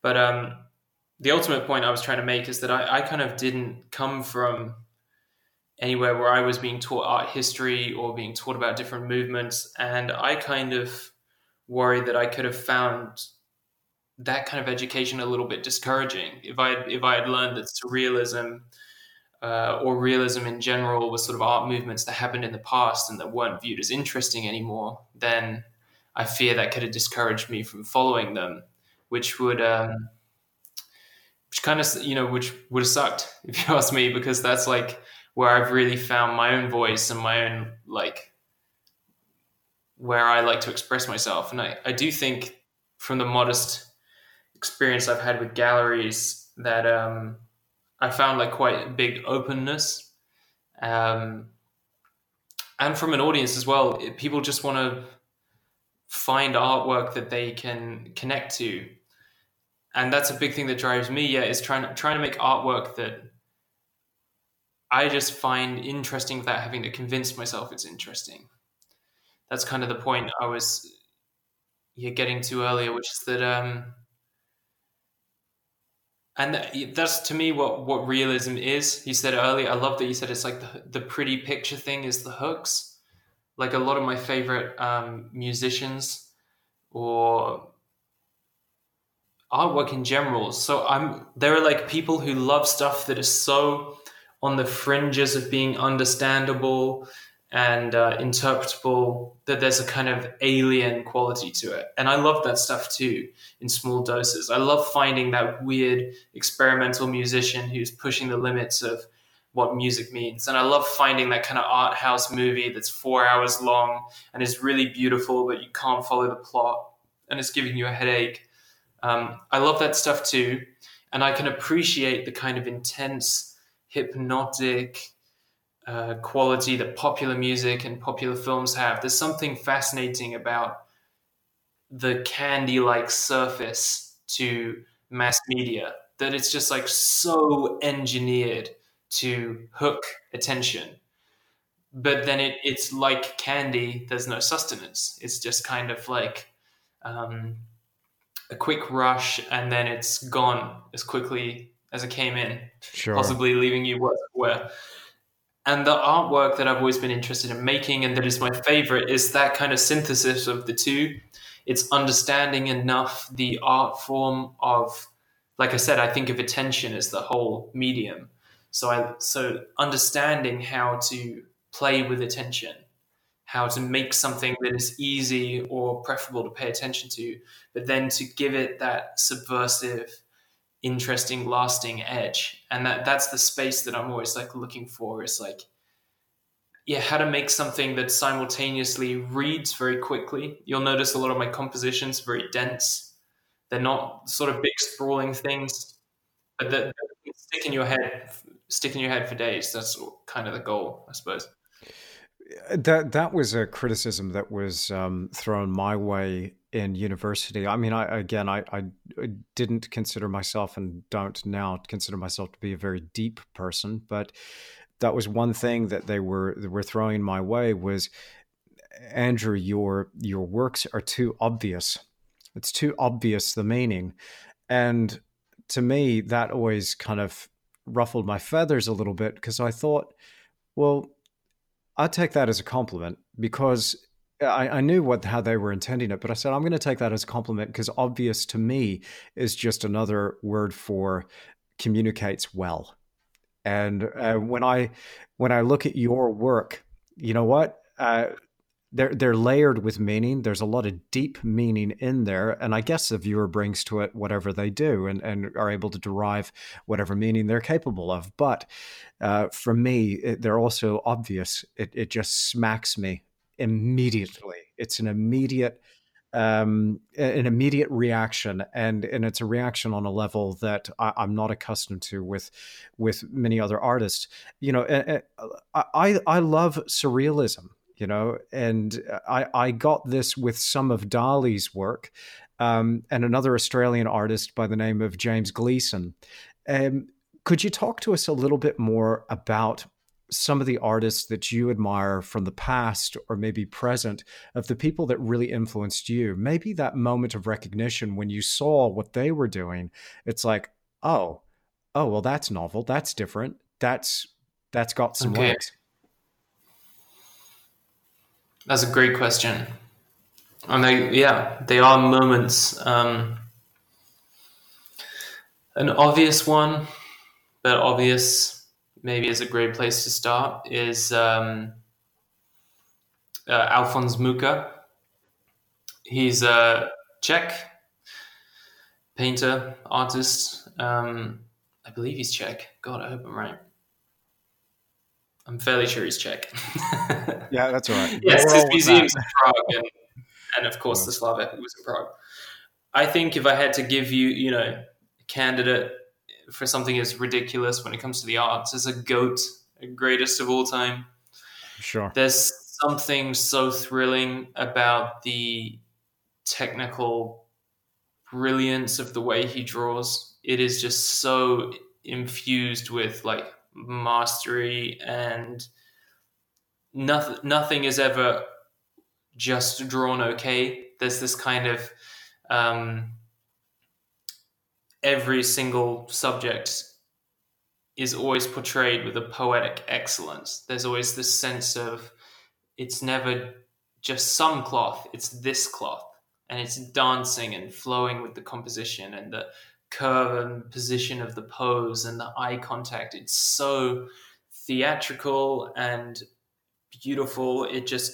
I find it thrilling. And most inspiring to me is that he had this, runaway, his commercial stuff is the least interesting period of his life, in my opinion. Like, he did all these lithographs and advertising illustration and had this fantastic career doing that. But the last 20 years of his life, he really dedicated to making this series of paintings called the Slav Epic, which is sort of 20 monumental scale paintings. They're mostly like 10 by 8 meters that tell the kind of mythological and literal history of the Slavic people. And they're just like, I remember seeing them for the first time and truly being sort of like floored at the how deep the rabbit hole goes on painting. You know, it's like I'm in that stage where if I can like kind of craft like a little head and make it look real, you know, make it look half real, I'm feeling good about myself for the day. And then you're going in and seeing these paintings that are like just this kind of river of just, I don't know if you have you ever seen them, pictures of them? I'm familiar with the work you're talking about. Yeah, Alphonse Mocha. Yeah, yeah. So I think the ones that I'm more familiar with are his commercial works that you're talking about. I will have to look up the Slav epic paintings. That sounds incredibly intriguing. So often he would, in the picture plane, he would have a scene at the bottom, and you have to imagine this thing is like something like 8 meters across. So you're walking in front of it. So this is the first in the. I believe you just search for the Slav epic. This is the first in the series of paint. No, it's not the first. The first is the. It's within the first three, but there's kind of a scene at the bottom that is like a festival scene, and then there's this kind of he'll do the mythological plane with this kind of blue haze around it, floating in the foreground. And when you stand in front of this thing, you can walk up to every group of people, and there's and it's painted so much better than you can capture on the screen here. And it's kind of like wearing VR goggles because no matter how close or far away you are, this thing is encompassing your whole vision. Like there's a scale of painting where it becomes, yeah, like a sort of primitive VR. Your experience of looking at this painting is if 1 minute you're standing really close and you're making eye contact with this woman in the foreground with her baby, and then you can kind of step back and like a ghost, you're drifting out and seeing her in context of the whole scene. And so anyway, seeing 20 of these paintings was like a little art pilgrimage, and it really sort of that was like a big moment for me um, because it just really set the goalposts of like don't get caught up in like there's always so much further you can go with it. There's always And another rung on that ladder, isn't there? And yeah, or another. works like that really remind you of what's possible. Yeah, and I really wish. I mean, you should just. I would recommend anyone who. I think it's back in Prague. It was for a while out in Japan and China, but I think it's back in Prague now. And especially if you live in Europe and flights aren't super expensive, and Prague's not an expensive place, it's like 100% worth going to Prague just to see the paintings when they're on display. And then so he was a big influence on me, and he's got so many beautiful drawings and sketches. I think the first time I saw James Jean's work was very influential. Um, not, I mean, I love James Jean's work. I really do love his work. Um, for whatever reason, I think just seeing him contemporary and like the kind of career he was having, and the sort of like freedom in the sketching, and it really like stuck with me. It was very inspirational, as I think it was for uh, many people contemporary today. And then I really love. Um, I mean, there were so many people I used to idolize on the forums. Hmm. But great, Beksinski is another painter who, Zdzislaw Beksinski. yeah, Yeah, he's another painter that really struck me of like painting being a window into a space, you know, into the imagination itself. Like his paintings have this thing about them where, you know, it's like you've got a little window into some nightmarish corner of the multiverse, and yeah. It's not a place I want to go, man. But I mean, no, no. In terms of looking at his paintings, yeah, it's. I didn't mean not want to go on this podcast. We should talk about him because, again, he's another one of these people. It's almost like a Geiger. You can't unsee that. yeah, And and it's so it's so coherent with itself. Yeah, yeah. When you see that kind of work, it's like it's obviously not anything you're seeing expressed around you, you know, on this earth. But there's something about it that's so coherent and makes so much sense visually that it gives you this feeling that it doesn't feel quite right for me to say that he made it up. Does that make sense? Of course, of course. It's like it's archetypically true or something. There's a feeling when I look at Biksinski's work that yeah, again, there's a moment of recognition. It's almost like, oh yeah, I've reached that, because I feel that interfacing with art on an honest level, when you have that visceral reaction to it, it's just you're simply remembering what's already within you. And I think that's why I find it disturbing. I think if that aspect wasn't within myself, I wouldn't have an emotional reaction to it. And again, it's a bit like when I look at your work. Not that you're anywhere near as dark as Beksinski. Um, I just again, it hits a note. It pushes that button.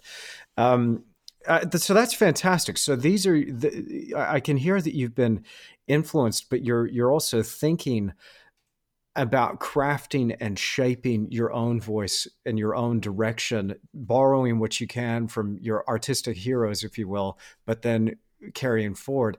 I want to ask you a little bit more about, maybe we can get into the nuts and bolts of your art business, because if there's one thing that I get asked about a lot, and the question I like to pass off to my guests, it's all to do with, hey Andrew, how do I make it as an artist? Where do I get started? How do I go about selling my work? So here you are, you're 26 years old, you're a full-time artist, which is phenomenal. And again, I don't say that to patronize. I mean, your work is exceptional. It's no wonder. But can you give us a snapshot as to how your business works, and in as much detail as you feel comfortable with sharing, as to how do you make it as an artist? So being barely not a stupid child, um, I feel like every year is a process of turning it into more and more of what feels like a legitimate business that could last.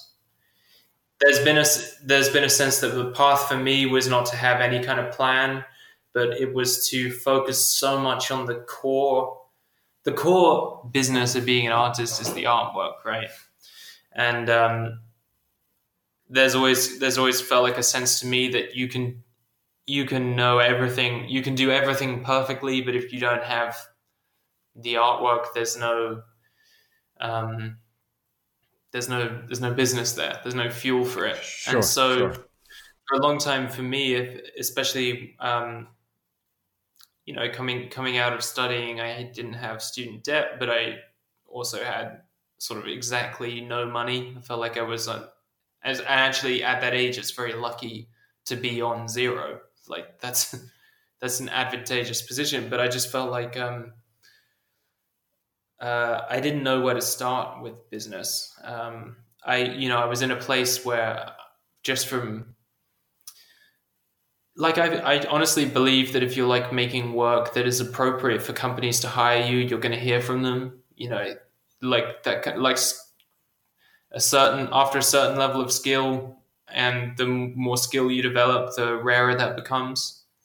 And especially if you do something very specific. So um, I could get some jobs, but the reality of a lot of small time illustration, if you're living in like a Western country, if you're living in like England or like in Sweden, like it is incredibly hard to make a living and like say support a family just doing like only fantasy illustration, which is what I used to do.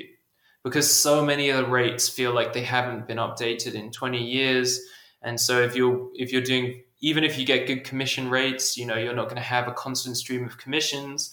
So for a long time, my business used to be that I would go like exactly broke at the end of every month. And then I would just be like, okay, I'm going to scramble to like try just a million different things, from making little Gumroad tutorials that I would sell for $5 to doing any illustration I could find on, and just doing as much as I had to do to, make my bills at the end of the month. But nowadays it's starting to feel more secure, but I didn't get there by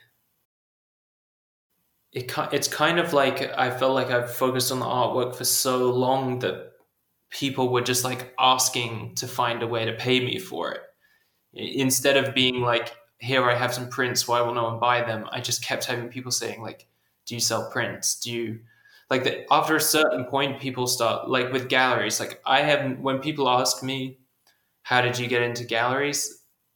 My answer is so unsatisfying to them because it's just like, I've tried approaching I've tried going into galleries with a sketchbook. I tried none of that. I'd send emails. None of that stuff worked. Same with magazines. And then after a certain amount of time of building up my own platform online, essentially galleries and magazines and stuff would just like come to you. And the weird thing about having a big Instagram is people presume you know what you're doing when you can be like broke and barely feeling like a functioning adult. Galleries would just be like, so, do you want to work with us now? And it's like, okay, yeah, massive imposter syndrome for a couple of years. But nowadays, I would say, so I the most, the best value for money and time income is selling prints. And I've never, it's quite a, if you want to do that fully independently, if you want to produce them, if you want to fulfill them, ship them to people, um, and all of that stuff, that's like quite a lot of work. That's a lot of different hats to wear. So over time, what I've done is just when various like fine art studios who can make high quality prints and can fulfill them and all of that stuff, I tend to just work with them and split profits 50-50. In the future, I think as it continues to scale, um, that 50-50 ratio becomes less and less in your favor. Like in the beginning, if someone is spending a lot of time to, it's a lot of man hours going to packing all the prints, sending them, doing the customer service. But if you look at someone like James Jean, who sells editions of a few thousand of prints for $200, I mean, you're looking at like a gross sale of a few $100,000 on every print sale he does.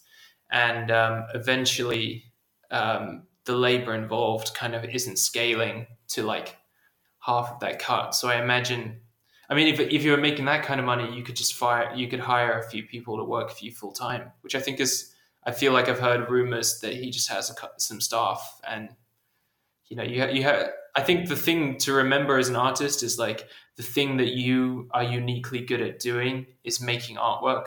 Like I am terrible at bookkeeping and accounting. I do it the best I can, but as soon as I could make enough money to hire an accountant, I do that. And that's kind of been the big philosophy for me, is just like the more things I can responsibly and reasonably outsource, I'm willing to give someone half of the paycheck for producing some pins and selling them, just to not, like, it's weeks of your time. And Yes. I'm finding more and more that like even in like now you're expected, essentially replying on Instagram, you're being your own customer service person, you're being your own salesman, you're emailing people. Like when I sell stickers, me and my girlfriend do that together, and it's so much work doing all of this stuff. And it can begin to feel like between that and life, and you need to see the dentist, and you need to cook food, and it's so easy for things to slowly eat at your creative time. So right now, the thing that I really am like trying to viciously guard is like time in the studio just to sketch and just to make new stuff, because that's how I got to this position, is through making artwork. So yeah, I guess like my income is pretty much split between sales of originals, sales of prints, and then um, a smaller chunk again comes from teaching, and then and then putting just trying as many different things as possible. There's a little bit that comes in from tutorials, there's a little bit that comes in from stickers, a little bit that comes in from pins. Maybe I'm trying a sculpture, because what will stick for you. I tried a Patreon, it didn't really work very well with my pace, how long takes me to make art, but I think if you're trying to, once you've put the time in and got your skills going, you just have to try everything, and you have to kind of cultivate a part of yourself that can enjoy putting in. Like, it's a lot of work, you can't expect this to just like happen, unfortunately. For sure. I heard something recently in an audiobook. I like listening to audiobooks while I paint. And this one was called what was it, Millionaire Success Habits? Cheesy title, I know, by Dean Graziosi. I like, but I like business books, and I like motivational things, and I like things that are success oriented. You never know where that next gem of wisdom is going to come from. But he was talking about this very problem where you need to identify those tasks that are within your business that take you away from your core set of skills. And it was really interesting where we're brought up to feel like if there is a weakness, if there is something that we struggle with, then we need to actually drill down, focus on that area, and make that a strength. And he's saying, that's not, and that's not the way you should do it at all. What you should actually do is focus on what you do best, focus on your strength, and go through a process of eliminate, replace, delegate, automate, do all of these things to get out of those areas within your art business that are taxing, and focus on what you do best. And I'm very fortunate the position that I'm in, where I get to work with my wife, and my wife works for our art business full time, and she's on customer service, which takes an extraordinary amount of time. She helps me sometimes behind the camera. She'll be operating the camera. She'll sometimes help me with the video editing, but it is a full time job, more than for both of us. And I would shudder to think where I would be if I didn't have her help. And there might be a point in the near future where I'll have to take on more of a team, more staff. And I'm considering that very closely as the business begins to develop and grow. But it's interesting, hearing what you say. You do have to safeguard ferociously sometimes your inner sanctum, your studio space, your space to create, because otherwise the business minutia can totally overrun, and the mental space as well. So now by the time you're done your admin, you're shot. Yeah, exactly. That's the thing for me is I actually feel like I have like optimistically 4 good hours in a day of concentration. Like I'll do more hours of work than that, but if I'm talking like when I can feel that I am undistracted, long periods of focus, peak concentration, it is just such a days are painfully short for that reason alone. There's a lot of hours in the day, but there are just not. There is not. Especially, I feel like, yeah, I don't know. I've felt this change in myself as I've gotten even a couple of years older than I used to be. Like even 5 years ago, I felt like it was a little bit longer, and I imagine in some ways, I actually feel like I've gotten better at managing my time now because I appreciate but that thing you said about like yeah, like guarding your time, like if you, especially if you're a young and teenage artist, like I mean, like literally, like I almost had to get into arguments with friends. Like, no, I'm not coming out tonight. Like, I'm just gonna work on some drawings. Oh my No, like goodness. I'm not Yeah, depressed. yeah. I'm not sad. No, I really like people will not necessarily understand in the beginning how seriously you take this, but those small moments with the boundaries you're setting with your friends and family around you, if they can see that and if you can see, more importantly, that your commitments to yourself and your practice are easily dropped away, you lose that sense of respect for them. So let's say if I was like, I'm going to do 2 hours of drawing every day this week. Like if you're new to art, set yourself the challenge that you're going to do an hour of drawing every day this week. And like there is an hour every day for you to draw if you cut out anything else.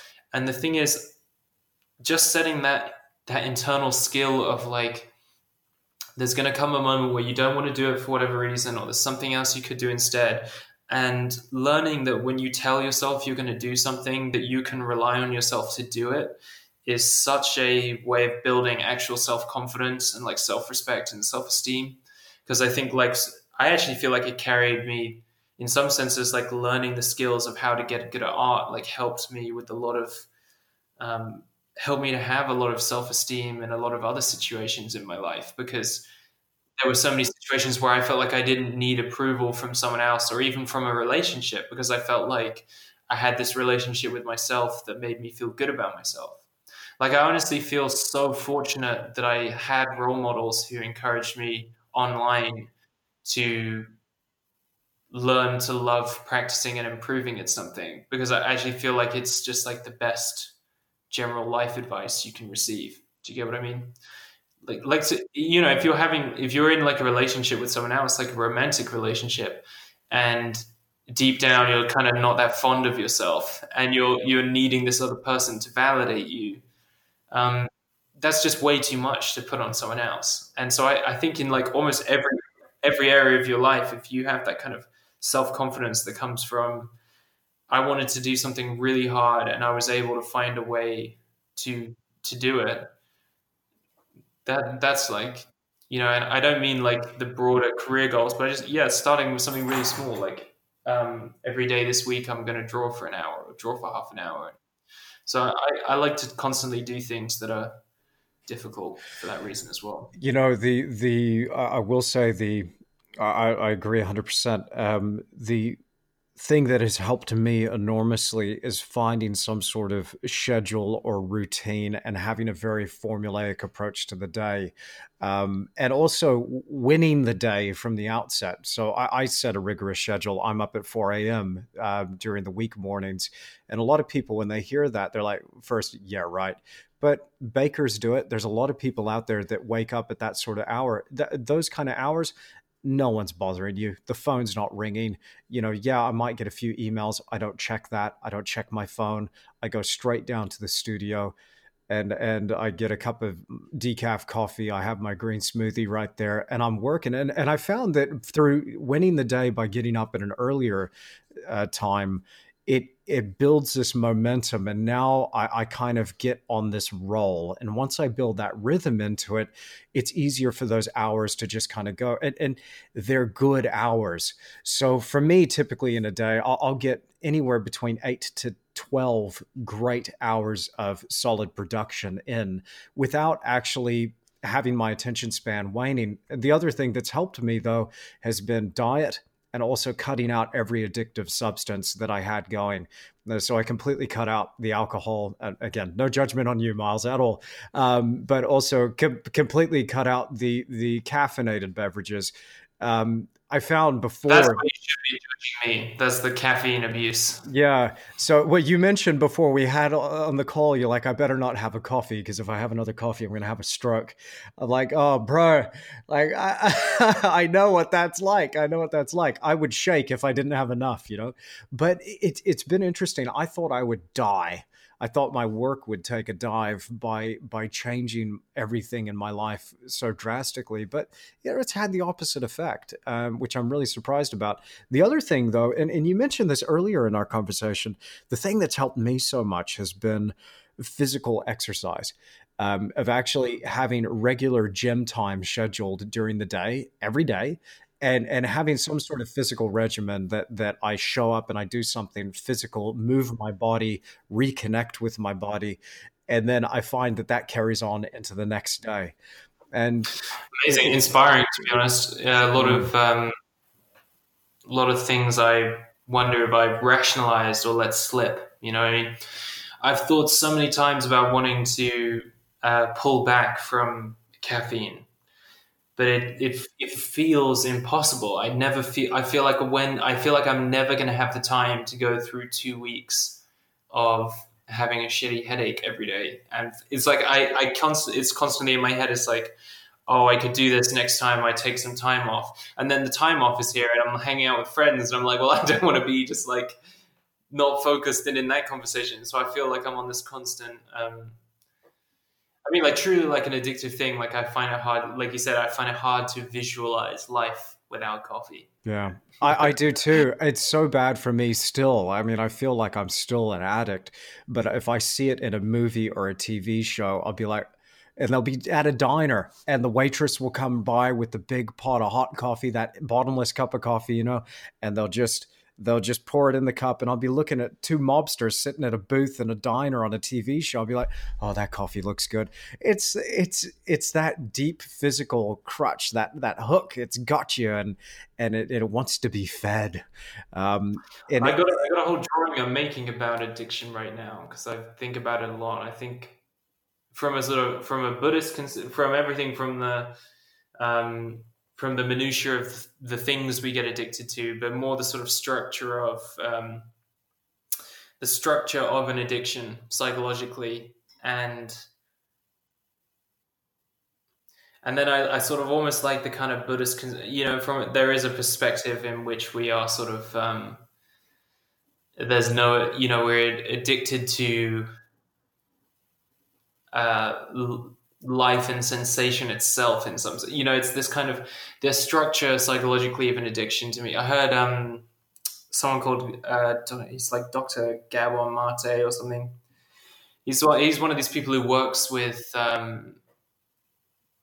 has worked with addiction and a lot of people, and he was talking about the cycle of craving and fulfillment of the habit, and then the sort of impermanence of any fulfillment of the craving and the reappearance. After a while, he was saying the thing that someone partaking in a habit is trying to do is that there's an actual kind of suffering in craving something. There is a disturbance of your inner peace. Your ability to be present is being dominated by this reappearing thought or reappearing desire and intention. Wow. Yeah. And in the moment of fulfilling an addiction, the reason it's so satisfying is that for the moments it's being fulfilled, you're actually free from the desire until it cuts back in again. So what is so satisfying about giving in on a habit is that for a few seconds, you are actually free from the craving of desire. Like it's the temporarily release from what an addict most wants is to be free from their own addiction. Like, How interesting. and so Yeah. that kind of that downward spiral of, but whether obviously there are these kind of obviously destructive relationships we can have.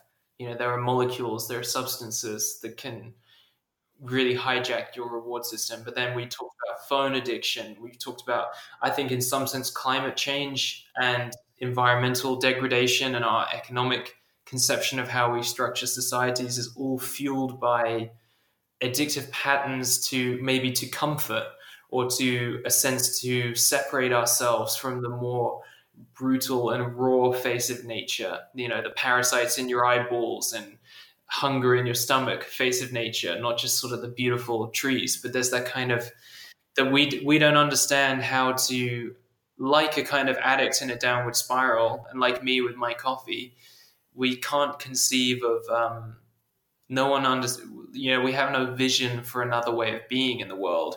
And so I think, to me, addiction is such an interesting topic because it links together personal issues that most people are having with a sort of collective issue we're all going through together. So it's this interesting way of analyzing how your individual experience of the world relates to our sort of collective problems, the way we form our societies. To me, addiction is a really good way of analyzing and looking at both of those things. And so I want to make a drawing about it, but it hasn't happened yet. Where I kind of have one in progress that sort of, I can tell myself a story that makes it about addiction. But, sometimes these ideas are just interesting to me. I feel, that would be my advice as well. When people ask, how do you get inspired? It's like, you have to just just follow what you find interesting on any level. There's no boundaries between different borders of knowledge and inquiry.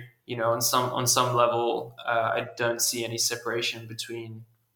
There's just inquiry into the nature of reality at different levels of analysis, and ultimately, whatever you're going to find inspiring is going to come from it. Some people might be driven more by a very intuitive, feeling-based. You might hear us talking and just say blah blah blah blah blah. Like I'm blown away by the beauty of light playing upon nature, or moments of stuff that you can't put into words, and that putting into words feels like you're sort of destroying it. But it's just, you just have to follow what you find interesting. Exactly. Wow, that's amazing. Again, so much there to unpack.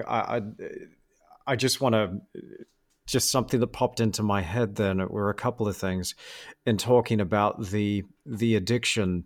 Um, I read in Hill's book. No, actually, it was Napoleon Hill's audio series that was again about success and mindset. And he was speaking. This was one of those rare recordings that's I'm pretty sure it's still available online. Um, where he was addressing the audience and he was talking about addiction and also intemperance, your inability to control those urges that you have, be it a physical addiction to a substance, a sexual addiction, or anything that drags you away from you. He said there will be a certain point where he'll be at a cocktail party and he might have a cocktail, but there's a certain point where the cocktails start drinking him. And I found that so fascinating, where it's like, yeah, there's a point where it doesn't actually. It's no longer something that's serving you. And I do take your point as well. And I like that idea that by satiating these things, it is freeing you in that moment from the thing that is tormenting you. This is my own personal journey and my struggle with myself, getting control of myself.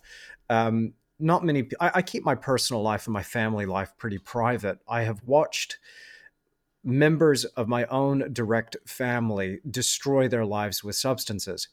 And it's been an incredibly painful experience watching your family torn apart by one individual who cannot control themselves. And my heart goes out to anybody who has lived in a family with somebody with mental illness or a particular addictive personality where they literally destroy their lives with drugs or alcohol.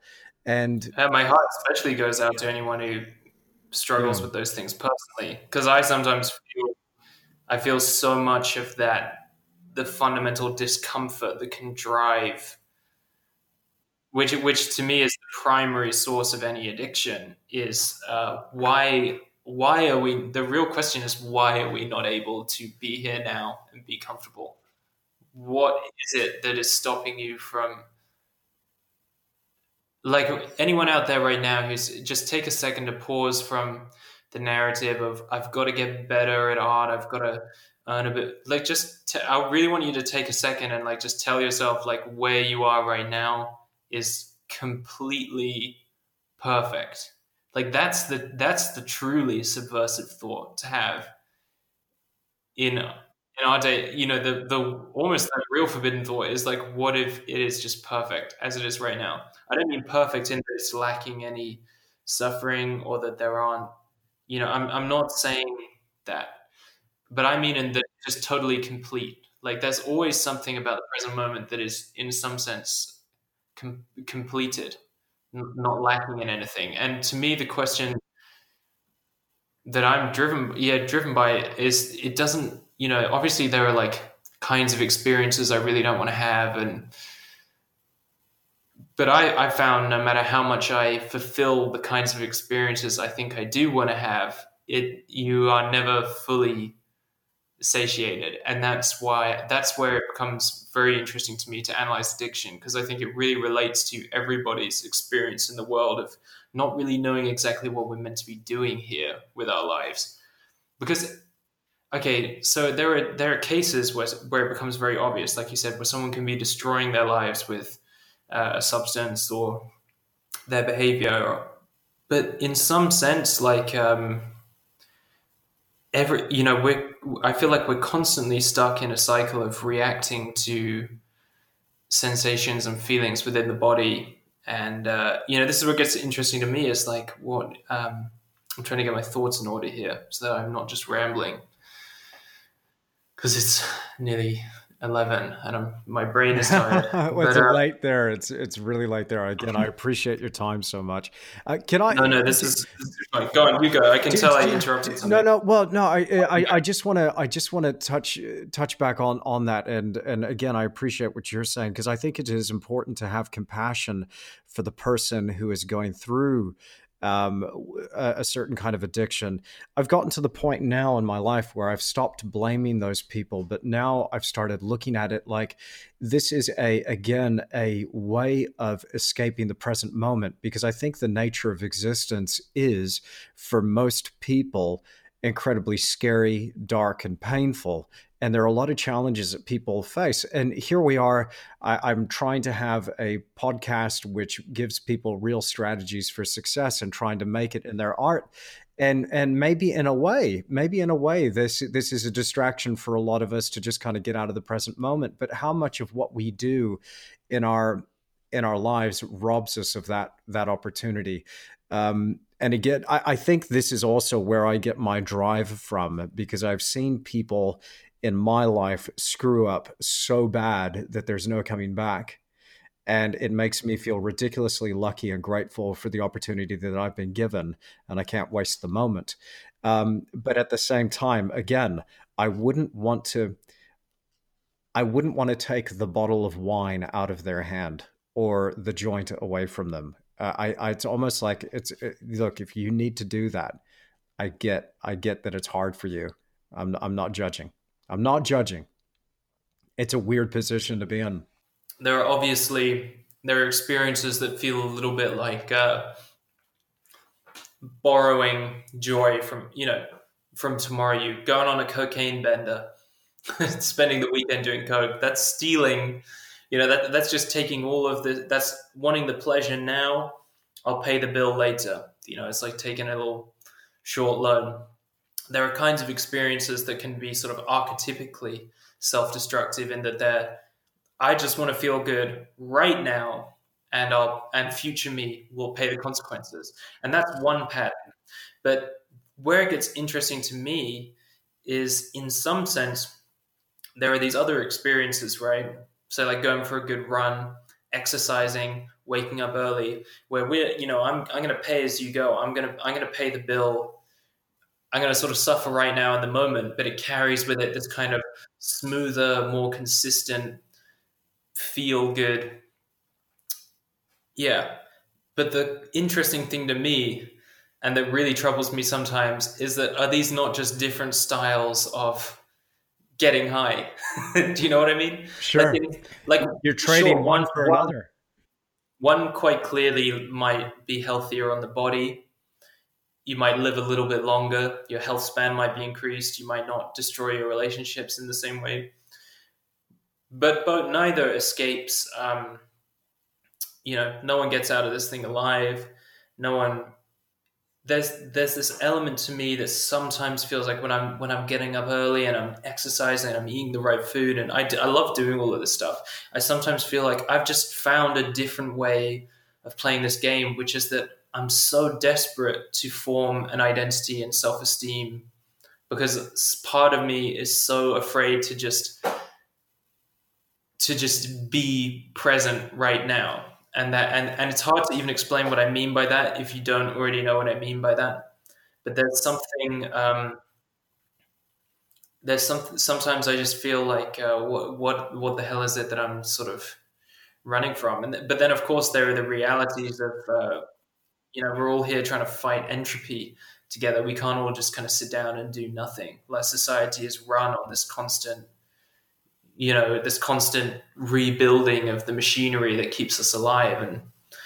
And so I think there are like obvious reasons why maybe it's like, you know, better to try to make healthy, productive choices. But at the same time, I have a lot of sympathy, especially artistically, for what like drives people to just want to like intensely feel and experience while they're here and while they're alive. And that's, I feel, especially connected and sympathetic to people with problems with addiction, because I so strongly feel that I feel like it's the same discomfort that drives me to be an artist and to make artwork, and in the end, I'm just trying to feel okay with myself. Yeah. Yeah. And again, about being in the present moment or being dragged out of the present moment through various things. I find that creating artwork is the best way for me to access the present. I spend too much of my time in my body feeling the addictions. I need sugar, I need salt, I need whatever, or I need to. You're going deep if you're cutting out salt. That's Yeah, yeah, exactly. And then but I find when I'm really in the zone and really painting, that's when the voice inside quietens down, and now suddenly I'm reconnected. I desperately crave that time. Can I propose an alternative to the way you worded that? Because this is something that I used to Please, say a yeah, lot as well, absolutely. which is when we say to be in the moment, part of me every single time I hear that wants to say like, where else could you be? You've never ever not been in the moment. I want to. It's sort of like for me, it's actually more about the quality of attention and kinds of experiences. Because obviously, even to be fully lost in thought, to be just to be in the most beautiful place of your life, but to be out in nature, but to be worrying about your taxes or your bills or something, you're not in the moment. You're just in a shitty moment. Do you know what I mean? Fair Like enough. there's a quality to the moment that could be better. So part of me feels like it actually is a relief to me to realize like if you're trying to get out of your head, if you're trying to escape, there is some relief in just saying there's no escape. Like you, and I don't mean that in a heavy way, but just sometimes it's better to surrender. Like there is nowhere to escape to. So the question for me becomes about what kinds of experiences do we want to have, and how do we, like, yeah, how do I feel more peaceful? And like you said, yeah, like concentrating on doing artwork. The thing that keeps me coming back to that too is just that to be that focused on something and non-verbal as you paint, to be seeing how you want to sculpt the form and the light and just feeling the brush, hearing the material. Like the good news to me, like I sound like a heavy person, but the good news to me is like anytime you can actually get out of your head and silence all of this chattering, it's almost, there's something inherently beautiful and powerful about life. And Of that's what course. keeps me alive and optimistic, is actually that I have this continual process of that the suffering is actually just me being distracted. It's me being unable to connect with what's happening right now, which is almost always something that carries a kind of inherent well-being if you can pay attention to Yeah. it in the right kind of way. Yeah. Miles, do you meditate? Mm-hmm. Yeah, no, so I got into a kick of it last year where I was doing 20 minutes a day, and then it's kind of slipped out of the habit over the past couple of months. I would like to start again. It's one of those things that it's like jogging or eating anything. It's hard to make yourself do it, and every time you do it, you ask yourself, "Why don't I do this all the time?" It's just this weird quality that the things that will actually make you feel better carry none of the sexiness of the things that will make you feel good literally right now, but it slips out of your hands. I've recommended it to anyone, but I understand why it's so hard to get going. And I couldn't describe to someone else. I'd had people tell me over and over again to meditate, and then for some reason one day it was like, well, I've tried everything else, so Yeah. I'll try Yeah. this.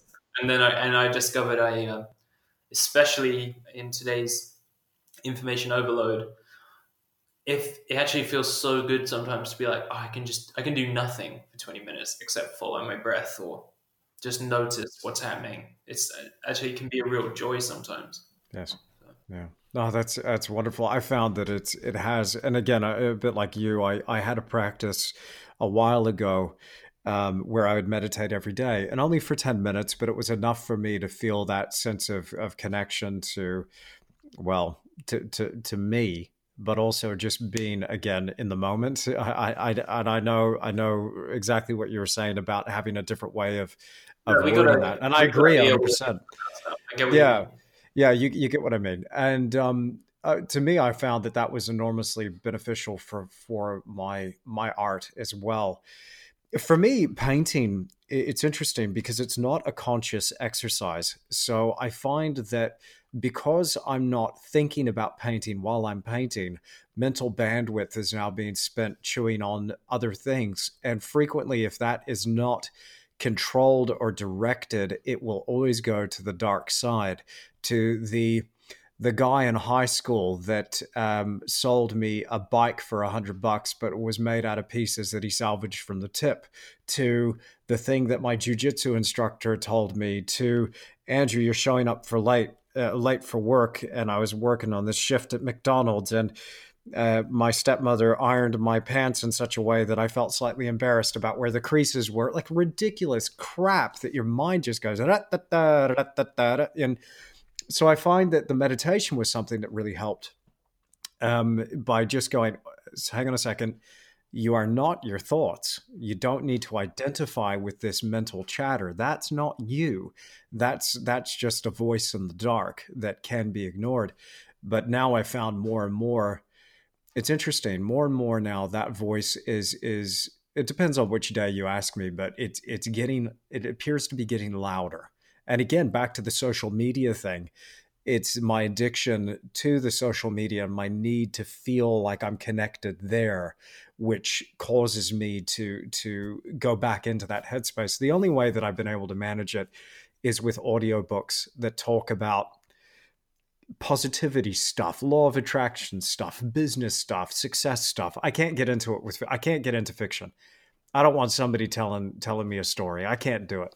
But I if you want to talk about business, I'll listen, which is weird, you know. That's funny. Yeah, I mean, yeah, I'll definitely get stuck on the most weird and ridiculous thought loops. But like, I think one of the crucial skills in life, like, and it's such a sounds like something your dad would say.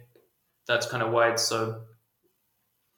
It's just that like sometimes you're in an experience and something about it just isn't great, but just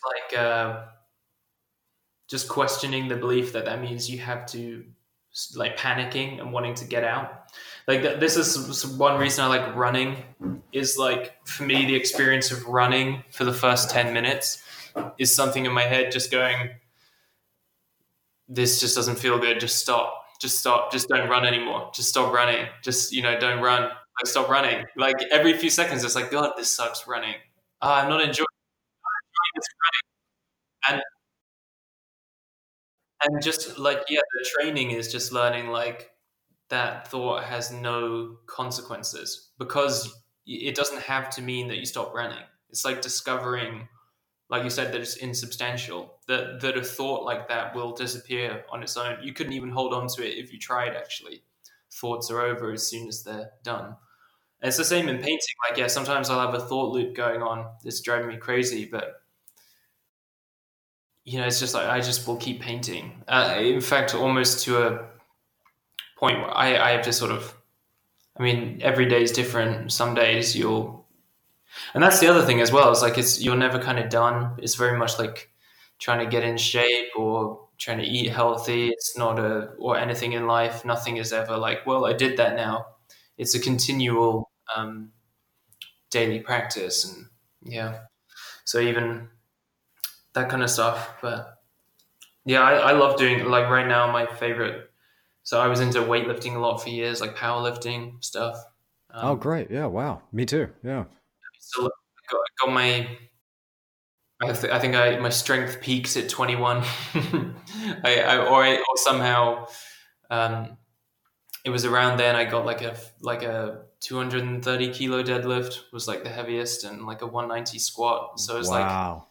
so like I never got that 200 kilo squat that I wanted. Got 195, but I got the flu once, and then I was training back up, and then I wanted to try out a vegan diet for a while, which was good, but I was, under eating as a lot of people did, and then I was getting my strength back up, and then I went through this long period of, I started developing, like, getting panic attacks and stuff, and weird cardiophobia, like convinced I was going to have a heart attack all the time, and just so for whatever reason, I slowly, just this year, just realized, like, I just felt like doing something else with my body, and I've like sort of thrown myself into climbing, and Mhm. I'm just loving climbing right now. Like, it's Oh, kind of fantastic. like what I'm thinking about half the time. But I think, yeah, if you're going to spend a lot of your time sat down or drawing or whatever, you've got to find a way to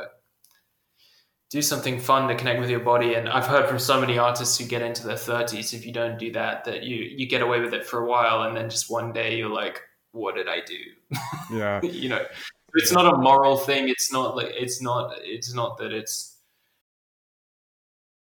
I think for me the mental health benefits of training, and I feel like it's important to find a training that you find fun and where your self esteem is derived from what you're doing with your body, not like how you look. Because I think that can be a real black hole of body dysmorphia for people. So I think it's like you want to find a form of training where you feel proud of the cool things that you're able to do with your body rather Yeah. than Yeah.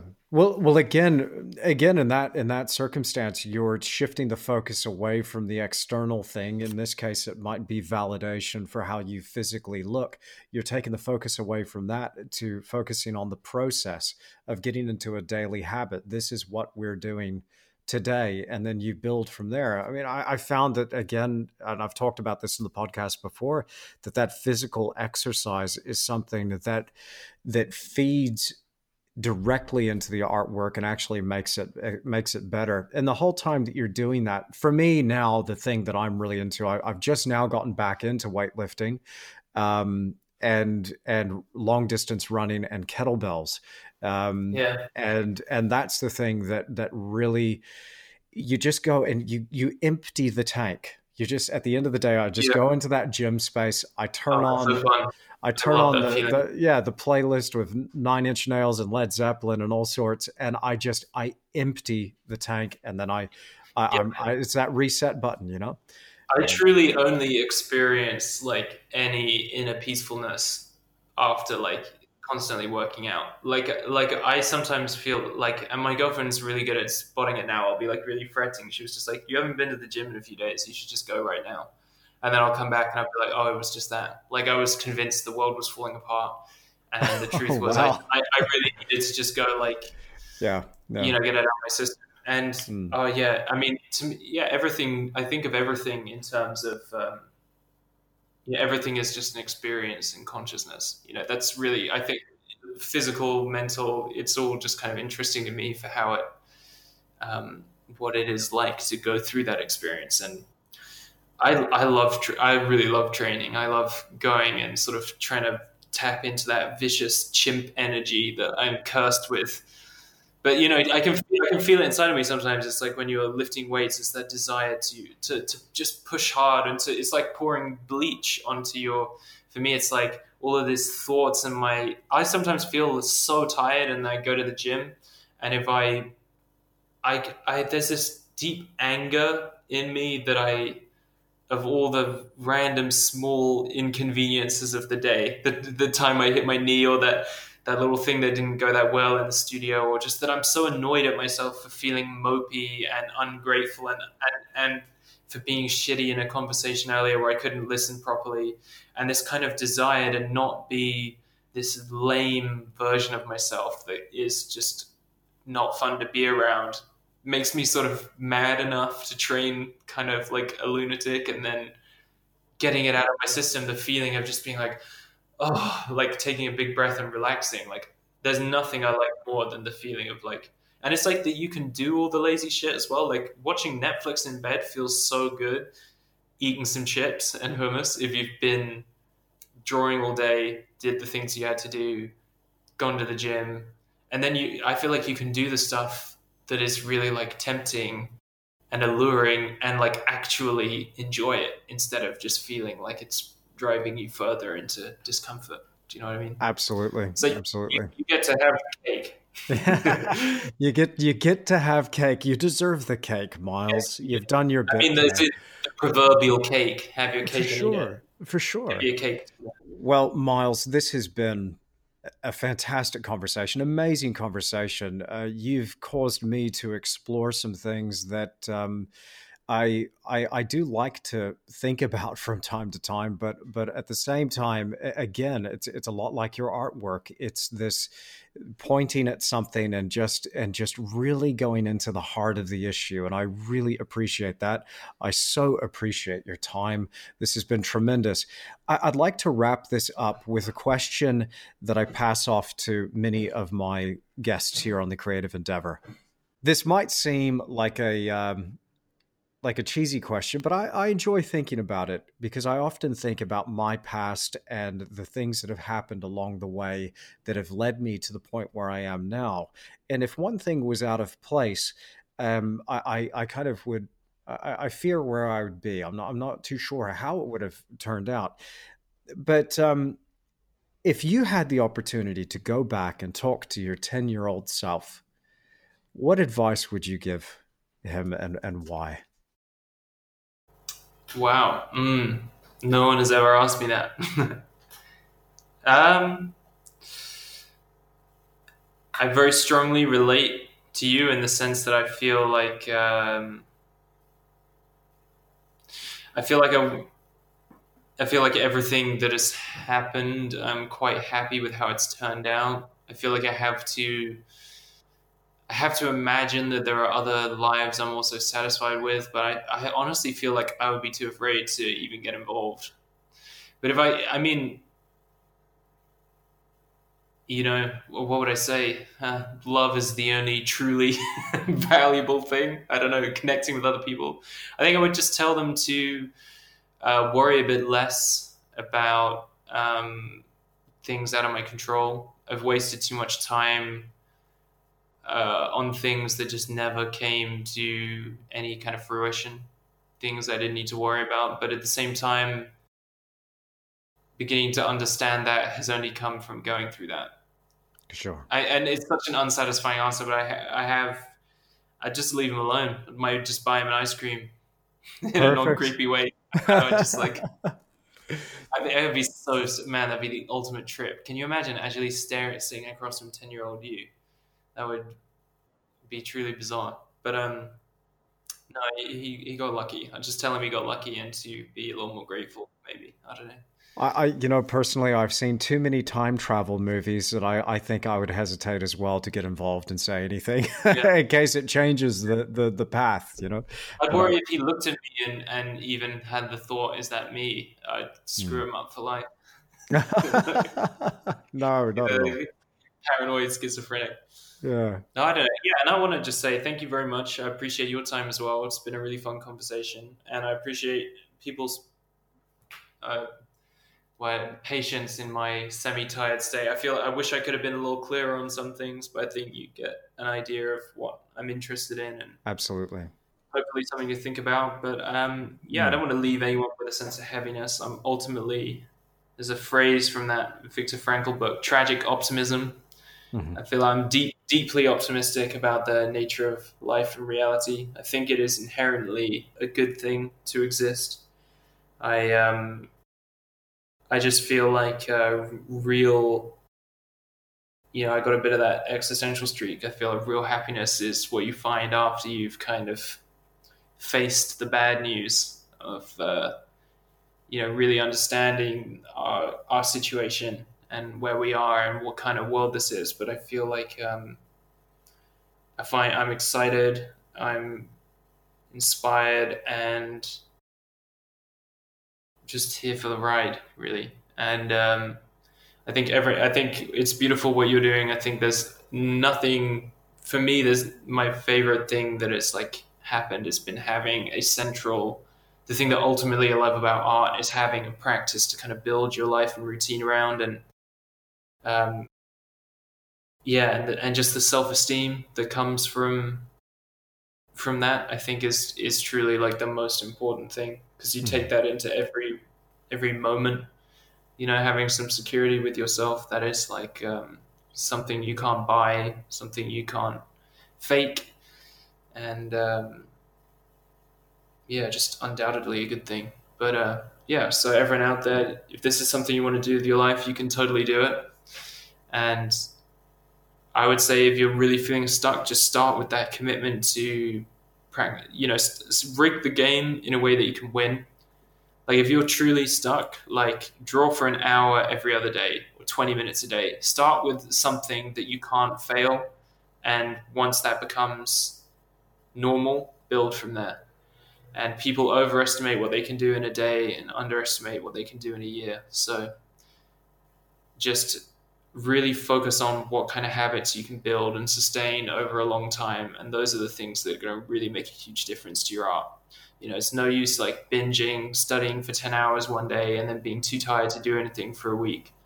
It's so much better to figure out like, and just have the patience to figure out where you're at, what you can do today, this week, And man, there's just so many fun experiences down the line if you want to get into creating stuff. Miles, thank you so much for joining me on this episode of The Creative Endeavor. I've really enjoyed it. Keep listening to The Creative Endeavor.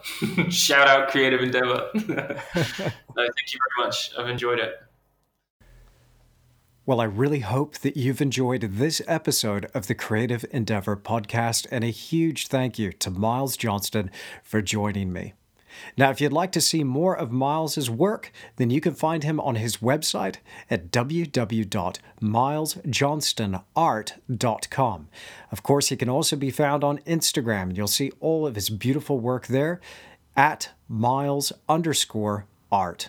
Now, I really enjoyed this conversation. I sincerely hope you did too. And if you did, I would love it if you could just take a moment and leave a rating or a review on whatever podcast audio platform you're listening on. It helps the podcast become a bit more discoverable, and I really appreciate the effort. Thank you so much. Now, if you have already left me a rating and a review, I just want to take a moment to thank you so much. This actually makes a world of difference and has helped so far in giving this podcast legs. The word's getting out there. It's working, and I thank you so much for that. Now, you know where to find me. I can be found at www.andrewtischler.com. And while you're there, make sure you subscribe. Hit that subscribe tab, enter your name and email address, and I'm in touch with my subscribers regularly. Now, I should mention it's absolutely free to subscribe. And let me just tell you what you get for subscribing. Not only are you in regular contact with me, but you get the podcast, the video version, as well as my YouTube tutorials 24 hours ahead of the rest, and as well as some additional thoughts that I email you through the week. And also, whenever I release a product like a full painting tutorial or have some sort of deal going, you're the first to know about it, and there's always discounts for my subscribers. So it's absolutely free to do so. Make sure you jump over there to the website, hit that subscribe tab, enter your name and email address, and I'll be in touch with you soon. I really enjoyed this. It's been great hanging out with you. Thank you so much for your company, and I can't wait to share some time with you again in another episode of The Creative Endeavor.